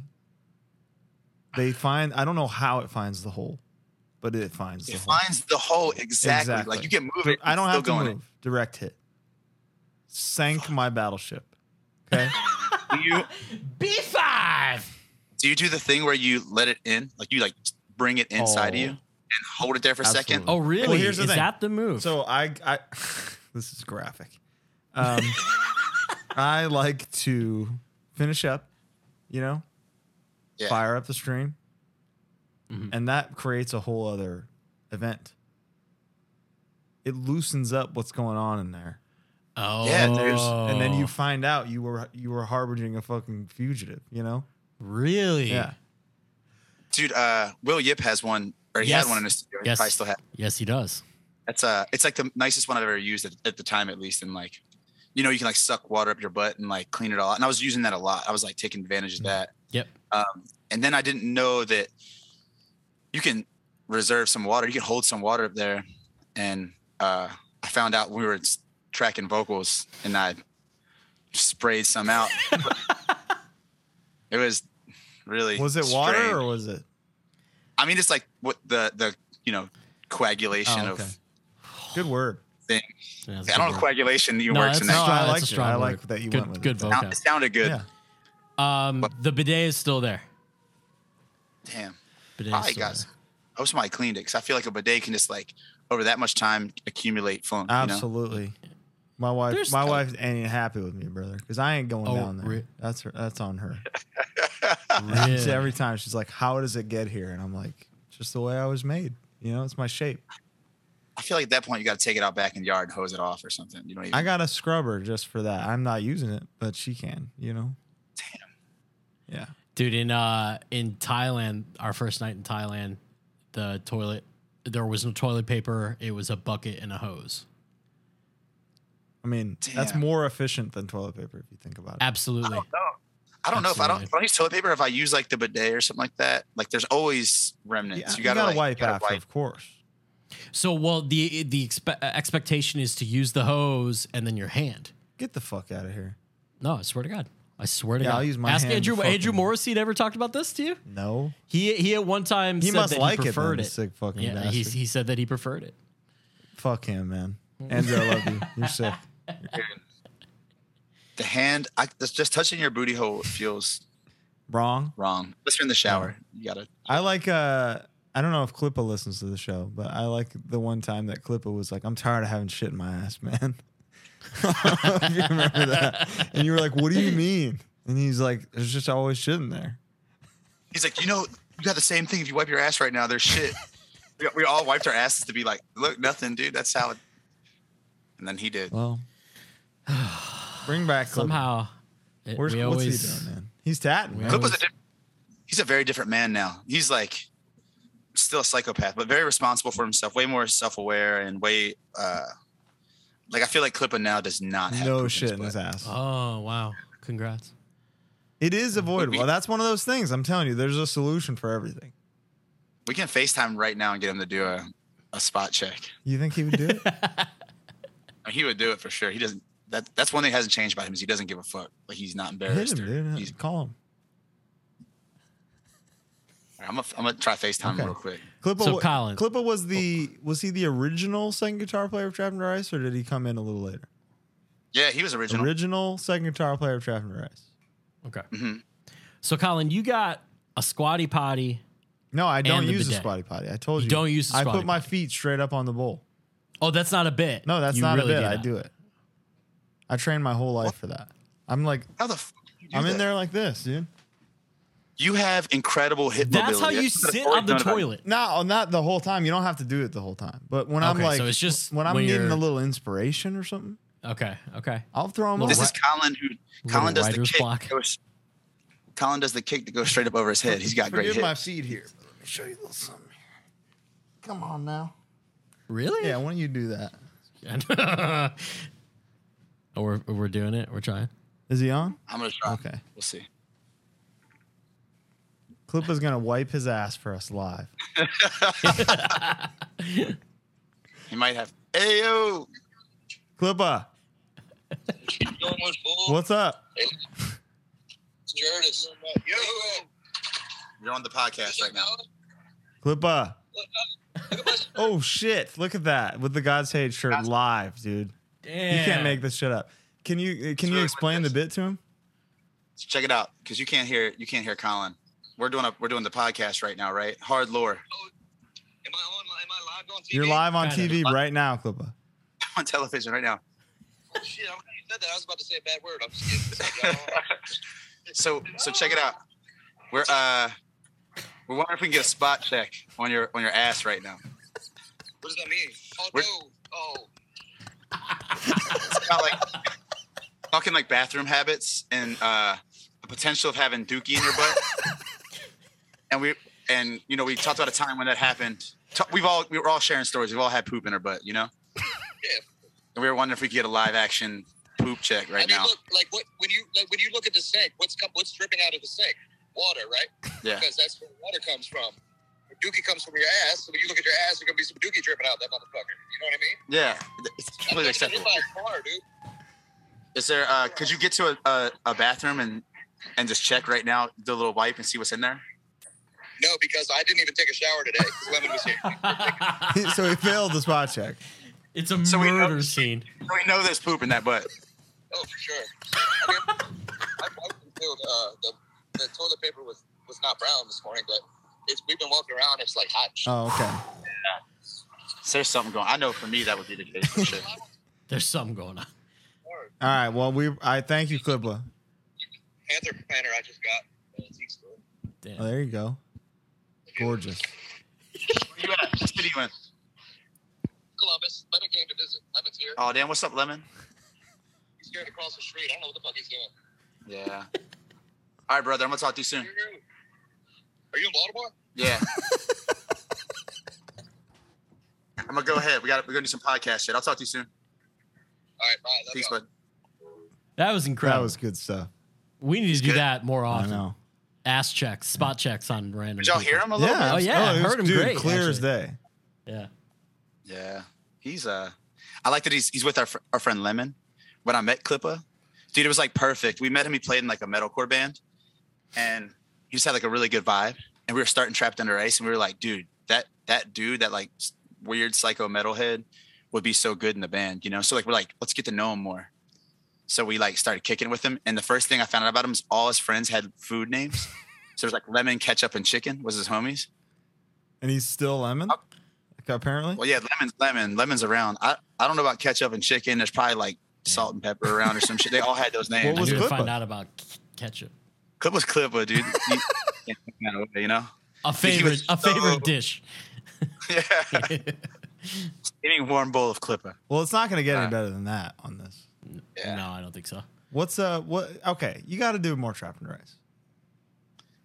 Yeah, I mean, dude, I'd love to do Trapped Under Ice. We talk about it. We obviously we got the TUI group chat. Yeah. That's what TUI is right now. It's a group chat mostly. Sure. And, I love the team. Brennan's obviously very busy. Of course. Jared's obviously very strong. Yes. Dude, And what is Brad up to? That's the thing, dude. Brad's ready to Oh. go. Me and Brad, that's the most likely two Okay. at the moment, Mhm. I love Brad. Brad's a father. He's married. He's doing great. He's Brad. Like The Brad best is a dude ever. unique personality. Yeah. Dude, for a while, so he stayed with me a couple times, and I made my guest Wi-Fi password Bradford, just so he could log on. And I might still be Bradford to this day because he stayed over. You can do a guest password? Brother, you don't know what I'm working He's with, dude. He's deep, man. He's in the Matrix. I'm Straight up. matrixed out. Yeah. I'm so far from the Matrix. I record music, and it took me so long to like set up, like get my little interface going and shit. I'm happy to and get help you anytime. All right. Yeah. Glad you guys walked me Let through me it. ask you this, and I feel like this could be the answer. You write Angel Dust stuff. You know how easy it is to make an incredible melody is like 10 minutes of work a lot of the time. I think it's you kind of have it or you don't, because like Exactly. I think I have something. I'm good at that. And there's some people who are just better at that than me. Sure. I have friends that you show them something and they write an incredible melody. I might write a good one. It'd take me a little bit longer. And some people are just like more prone to certain things. But that's the easy part. And like also that's the thing that people for certain people, and that's the thing that people remember. Writing an original hard mosh part right now Yeah. has never been harder. It's impossible. It is very hard. Very hard. I'm gonna be real. I think that's the easiest part for me. No. Then okay. Well, then I expect a fucking give me a new record. But the problem with that is, I don't have a team that's locked into that, and it's like my biggest aspiration is not to write the heaviest thing. You know, at this point in my life, I've been hearing you say that for 10 years now. Yeah. But it's something I do care about and I do love. It's like for me, the experimenting part is the most important thing. It's like learning, growing, trying new things. And it's like we all do that. Like I was just thinking about Taylor earlier. It's like Taylor's at a point where he's been doing this shit forever and he still keeps growing. And like you hear that on every recording he makes. And like your whole team, like it's like seeing God's Hate. Full transparency, I actually didn't come to the second day of Sound and Fury because my throat was so bad. I was like coughing blood and stuff. And I was like, I can't talk to people, and you can't go to Sound and Fury and not talk. Yeah. So I had to like sit in a little apartment and just be like, I was just watching everything online, but like just watching like clips of God's Hate and stuff like that, and being like, how do these fools keep evolving? Like, how do they, you know? And that's a fucking it's hard, but that's like an actual skill, you know? Like absolutely the ability to experiment and grow and keep growing. And for me, that's been like, okay, how do I experiment with these tools? And now it's production. I'm like really focused on production, and I would love to do like a Trapped Under Ice or heavy band through the context of what I love about production. And, you know, like my love for guitars has grown in a slightly different direction. I think, dude, 20 minutes sit down, I can make riffs all day, you know? I can make heavy riffs. I beg you to prove it to me. Because I just want more. I want more. That's all it is. I feel you, dude. I do think I've had this conversation with Jared a lot. Like, if we were doing that and we were recording Trapped Under Ice, like, it would be so sick to do it at the pit. It'd be so sick. And, you know, I like the idea of having people involved. Like, I've never been like, our band is sacred. This is just the five of us doing this. Like, it was cool when we did Big Kiss Goodnight. Chad Gilbert had a lot of input. Nick Jett was there, had a little bit of input. And like, you know, different friends. We've always sent stuff. As long as we've been a band, we've been sending songs to members of Bitter End, and just getting their feedback. And yeah, I would like to do a Trapped Under Ice record and have you guys be a part of that process. That'd be fun. You know I'm in, dude. I'll do whatever you want. But motivating the team. You got to call the team. You got to. Hey, if everybody can do it, you and Taylor, you start making some calls. I'll make the calls. Members are Trapped in. I guarantee it's gonna be Brad's gonna be like this. Let's go. When? Tell me when. Like, he's just down. That man, he's on deck, ready to go. Who's the biggest holdup? Is it Sam? Dude, honestly, Brendan obviously is very busy, and he is a key piece of the identity of Trapped Under Ice musically. Like Big Kiss Goodnight, there's so much of Brendan's flavor on that, you know?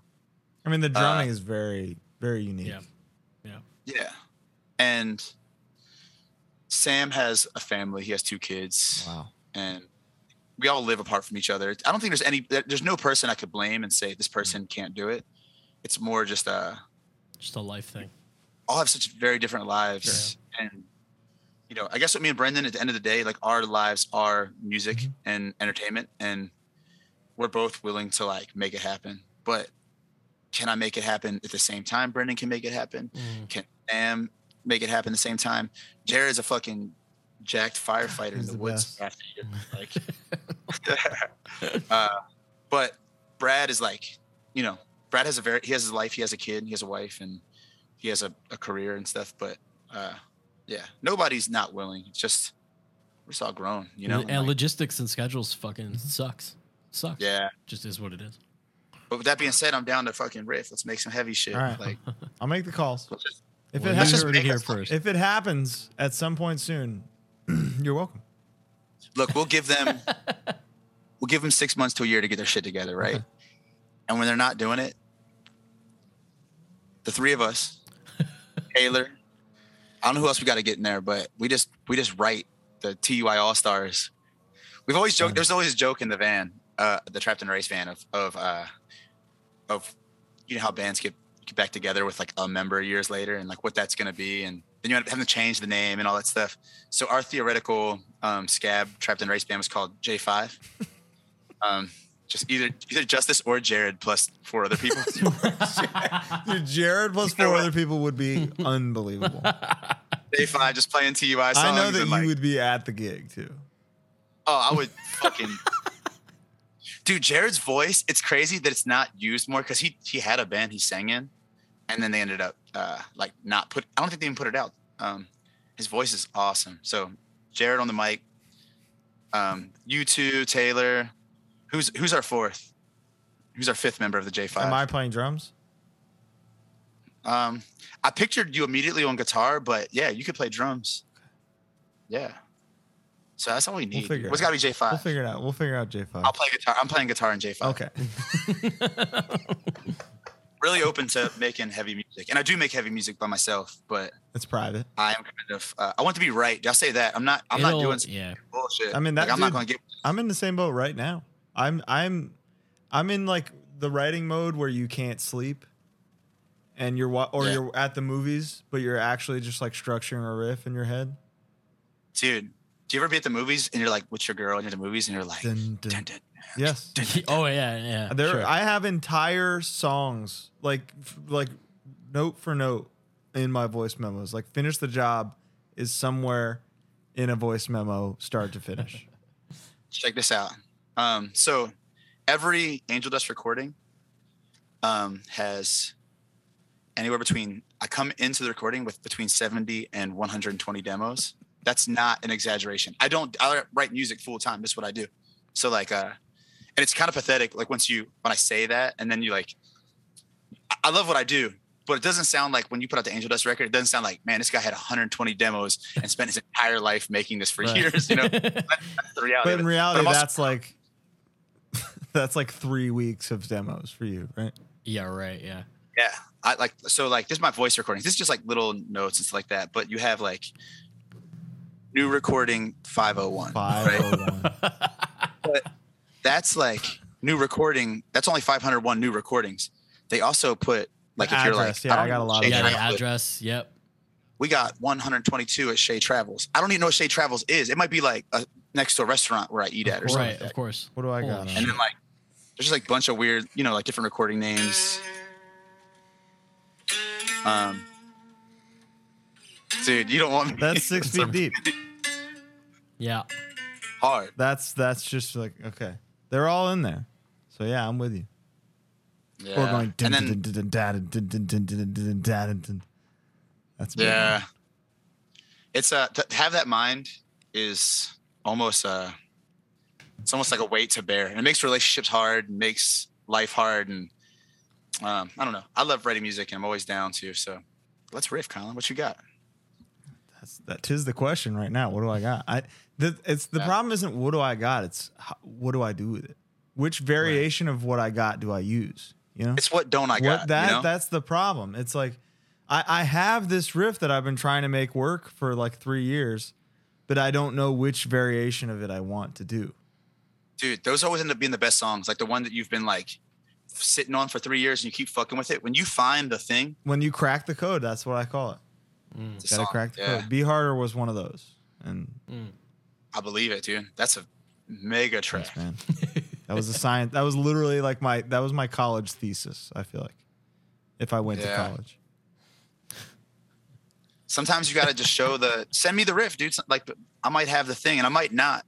I never claim to be the guy that has all the answers. I'm just another guy in the spectrum of guys who have ideas. Sure. And girls. There's, obviously there's a lot of girls that guys is non-binary. Yeah. The guy. I am not. I'm off that spectrum. I rarely write. It sucks. I just don't really have the brain for it. Yeah, but you can play Master of Puppets. I can. Front to back. So who writes Harm's Way? Predominantly over the years, it was a lot of James. I never knew that. James, like Isolation, No Gods and On was a lot of James. The last record was a lot of Nick, our new guy. This next record's a lot of Nick as well. Yeah. Every record, there's like a song that I like kind of influenced, with a riff or two, but like that's kind of it. More of an arranger guy and less of you're an arranger and a jumper. It's hard for me to just be like, oh, we need a part here, and like It's difficult. That's my expertise, dude. Having input outside of the riff and structural stuff is a whole another art too, and it's songwriting. It's part of songwriting, but like having somebody around that can give you input, because you get in your own brain. I like write shit all day long. D-Fang's really good at that. Like I write a song and he'll be like, this is cool, but what if and it's That's that good input. That's always so fucking like, and you feel so dumb in the moment. You're like, why? And it's always the simplest thing. Like slow that down a little bit, or do that backwards, and you're like, I'm an idiot and a genius. That's James writing riffs. Dude, I mean, isolation. But that's like one and one finger on the first string. Yeah. Type writing riffs, right? Yeah. Like Josiah basically. style.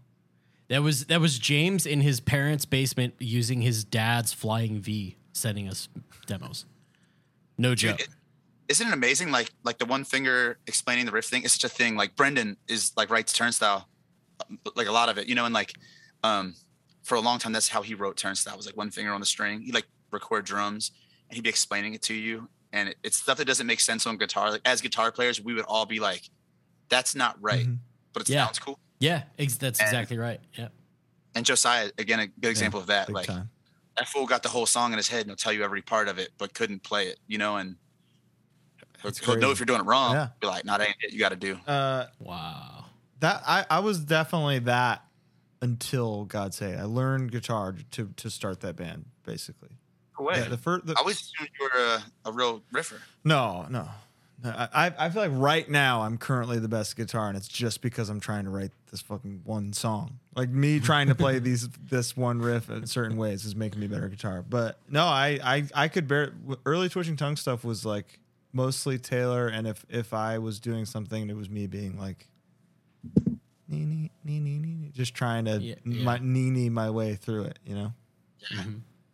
Anyways, did you guys say that Polygies, is he like a really humble person, or? Extremely. Look at how he looks, man. I think it's 5. Anything you try to give him credit for, he's just like, man. He doesn't have much to say about it. You know, he's like, yeah. I think he's going to be the next guest sometime next week, I think. And maybe we can get into it. But I don't think he gives himself enough credit, honestly. Yeah. I really don't. I give him enough credit. You give him too much. No. I look at him for 1 second. I'm like, man, I got to give him some credit. Yeah, he deserves some credit. Like, if you ever lift weight with him, like, he's so humble about everything. Like, he'll be, like, repping out, like, 600-pound deadlifts, just like it means nothing to him. I don't know what his lift is right now, but I've just seen him deadlift the most weight. And I'll be like, I'm very not articulate, but I like to talk about things, and, like, I want to know. And, like, what's analytical. I'm very analytical. And, like, I'll be like, yeah, I noticed when you set up, you did this thing. Like, what did you do? How did you do this? This is incredible. And he's like, yeah, man, you just got to do it. You just do it. You know, it's like always like simple information. Yeah.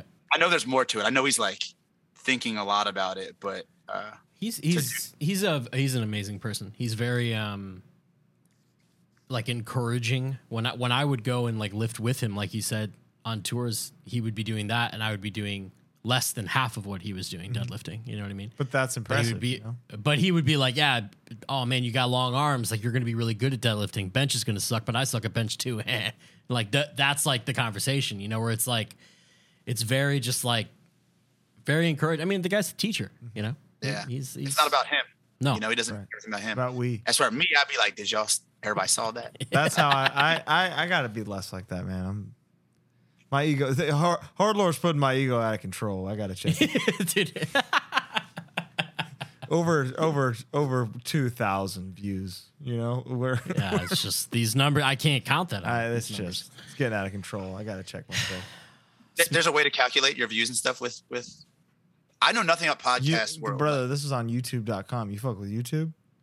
Oh, this is all just YouTube. No, and we're on the podcast too, but yeah, there you can see the audio. The audio the audios are all pretty consistent, but the videos are like kind of depends on the guest. Yeah. I've listened to maybe 5 podcasts like ever in their entirety, and it's usually like someone else turns it on. I've even like in the beginning, I've definitely handed somebody my phone and been like, find the podcast. I can't do that. Yeah. But now it's on Spotify, Sure. so it's like, yeah, huge. I listened to little bits and pieces of something y'all did a while ago, and then some Axe to Grind episodes, and in the van we've done Come Town because everybody's like, you're gonna love this. Yeah. And you loved it. Come Town makes my head feel like it's gonna explode. Dude. Yeah. It's like, You can't So listen. much- I've never listened to a full episode of Come Town. Only clips. yeah. I can't listen to a podcast with other people around me. I feel like that's a headphone thing for me. For driving at night? Maybe How driving not, at night, but dude? I'm a music guy at night. I'll just. I need know. to be like activated. You know? I need to be an active driver. Dude, I always listen to like history podcasts. That and would shit. I don't fucking- want to. I don't want to subject other Yeah. people to it, so I put on my headphones. You know. Did y'all get a chance to actually experience Sound and Fury? Did you do a Sound and Fury episode? Yeah, we did. Like yeah. one- Yeah. Like a recap of Yeah, the, yeah. because I know you were doing the podcast, and I didn't know if that like took away from your It ability. did a to- little bit, but for the most part, I had the best time.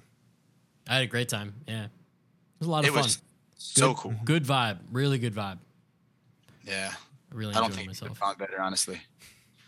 Did you guys have a favorite? I mean, you guys already talked about this on the podcast, I'm sure sure, but did. just Yeah, for me, what was your favorite? God's Hate was genuinely incredible. The Terror set was really good. Terror was that was the one for me. Terror was really good. I watched Angel Dust. Angel Dust was awesome.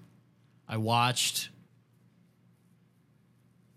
I'm trying to think of who were other standouts. We loved Speed, Tsunami. Speed was incredible. Yeah. I feel like this might be a typical answer, but it's for a reason. Between Speed and Scow, that was like the two most like exciting, like what the fuck moments, you know? Yeah, I think for me it was Speed because it was their first show here, Yeah. Yeah. and they're just getting a reaction that bands would kill for. Yeah. They're like, Dude, I've been- Harm's Way's been a band for 16 years. We would kill to have that kind of reaction. You know what I'm saying? I've been seeing those kids are like, Yeah. well, some of them since they were like babies, Dude, you know? D It's like, Cold, come on. Yep. He's been Legend. around. Yep. my man, we played in, I forget the name of the town, but it's like a smaller town in Australia. And it's the smallest show we've played in Australia ever. It's probably like 40, 50 people. And everybody's like kind of uncomfortable and standing in the back. And D Cole was just like a kid, but also a giant already, you know? Yeah. It's like pummeling everybody and singing along. There's like photos from that show where it's just me and him. It looks like I'm playing for him, you know? Like, Was it Together. Wollongong? Did you play in Wollongong? maybe. Dude. Wait a minute. There's also Canberra. Canberra. Canberra. Canberra. Brother. Yeah, it might have been Canberra too. It's like a smaller town. One time in Wollongong, Kinda. this is real short. I fell for 3 minutes. Right? You could, yeah, like 3 minutes of trying to get up. Or, I like the beginning of a song. I started being like, and like took the whole song to stop falling until I eventually just like shattered onto the floor. And there's no video. And I have to radio in somebody from Australia because so many people at me and be like, "Hey mate, I was there at the time you fell for like a full song." dude, that's not. How did you do that? That sounded so authentic. He's good at it. Yeah. Thanks, mate.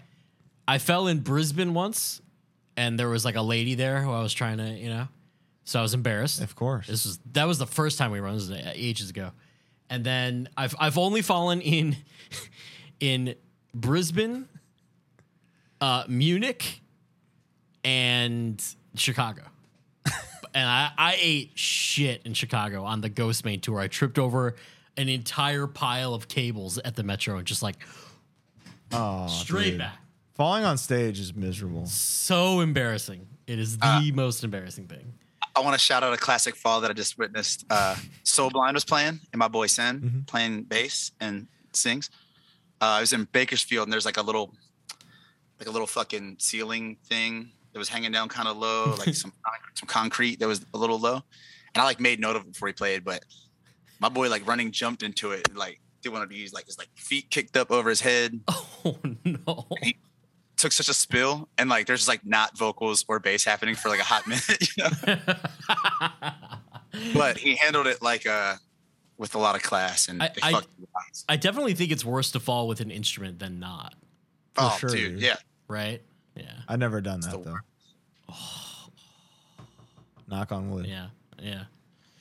Well, guys, we had just hit the 2-hour mark. We did it. Yeah, that's perfect. Oh my God. Yeah. I like that I felt that the same time you guys felt it. I was like, yeah, we can stop now. Good time to wrap it up.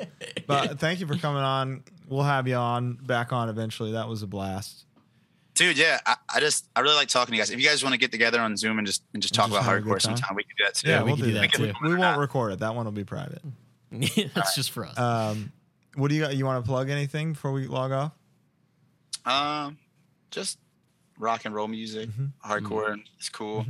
A lot of cool music coming out right now. I think it's a special time for music, and like I genuinely feel that more than I've ever felt that in my life.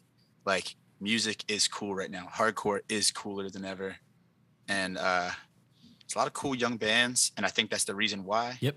So, everybody keep doing your thing. Like, keep it up. Thank you, Turnstile, for. I had somebody DM me the other day who was like, I heard what you guys were saying, but I don't understand the Koyo. Like, Koyo isn't hardcore. I don't get it. And I had to hit him with the like, yo, it doesn't matter what they sound like. It's a code of ethics, brother. It's all here. Yeah. You know? And that is such an important thing that like Sound and Fury was a perfect example. We've already talked about it, but you had fucking Texas death metal and Gay Creeper and Cola Boy. You know, God's Hate and Scowl and Pity Sex. Like, it all works because it works. Yeah. It's the coolest shit. Like, hardcore people have always been fucking with the Smiths and Morrissey and shit. It's like always been like a theme. It's like, why can't you do a hardcore band that sounds like the Smiths? I don't want nobody to do that, actually. I'll take that back. But Colin, I gotta go. No, but I know what you mean. It's like, who gives a shit? There's a reason that everybody can play on the same stage. You know? Yeah, absolutely. All right, y'all. Alrighty. Be good. All right, gang. Thank you for having me. Thank you for coming on. Absolutely. Could you say it's Hardlore time real quick? It's Hardlore time. Yeah. Beautiful. Perfect. Thank you. Perfect. Good night, everybody. Thanks, Bye. All right. Bye.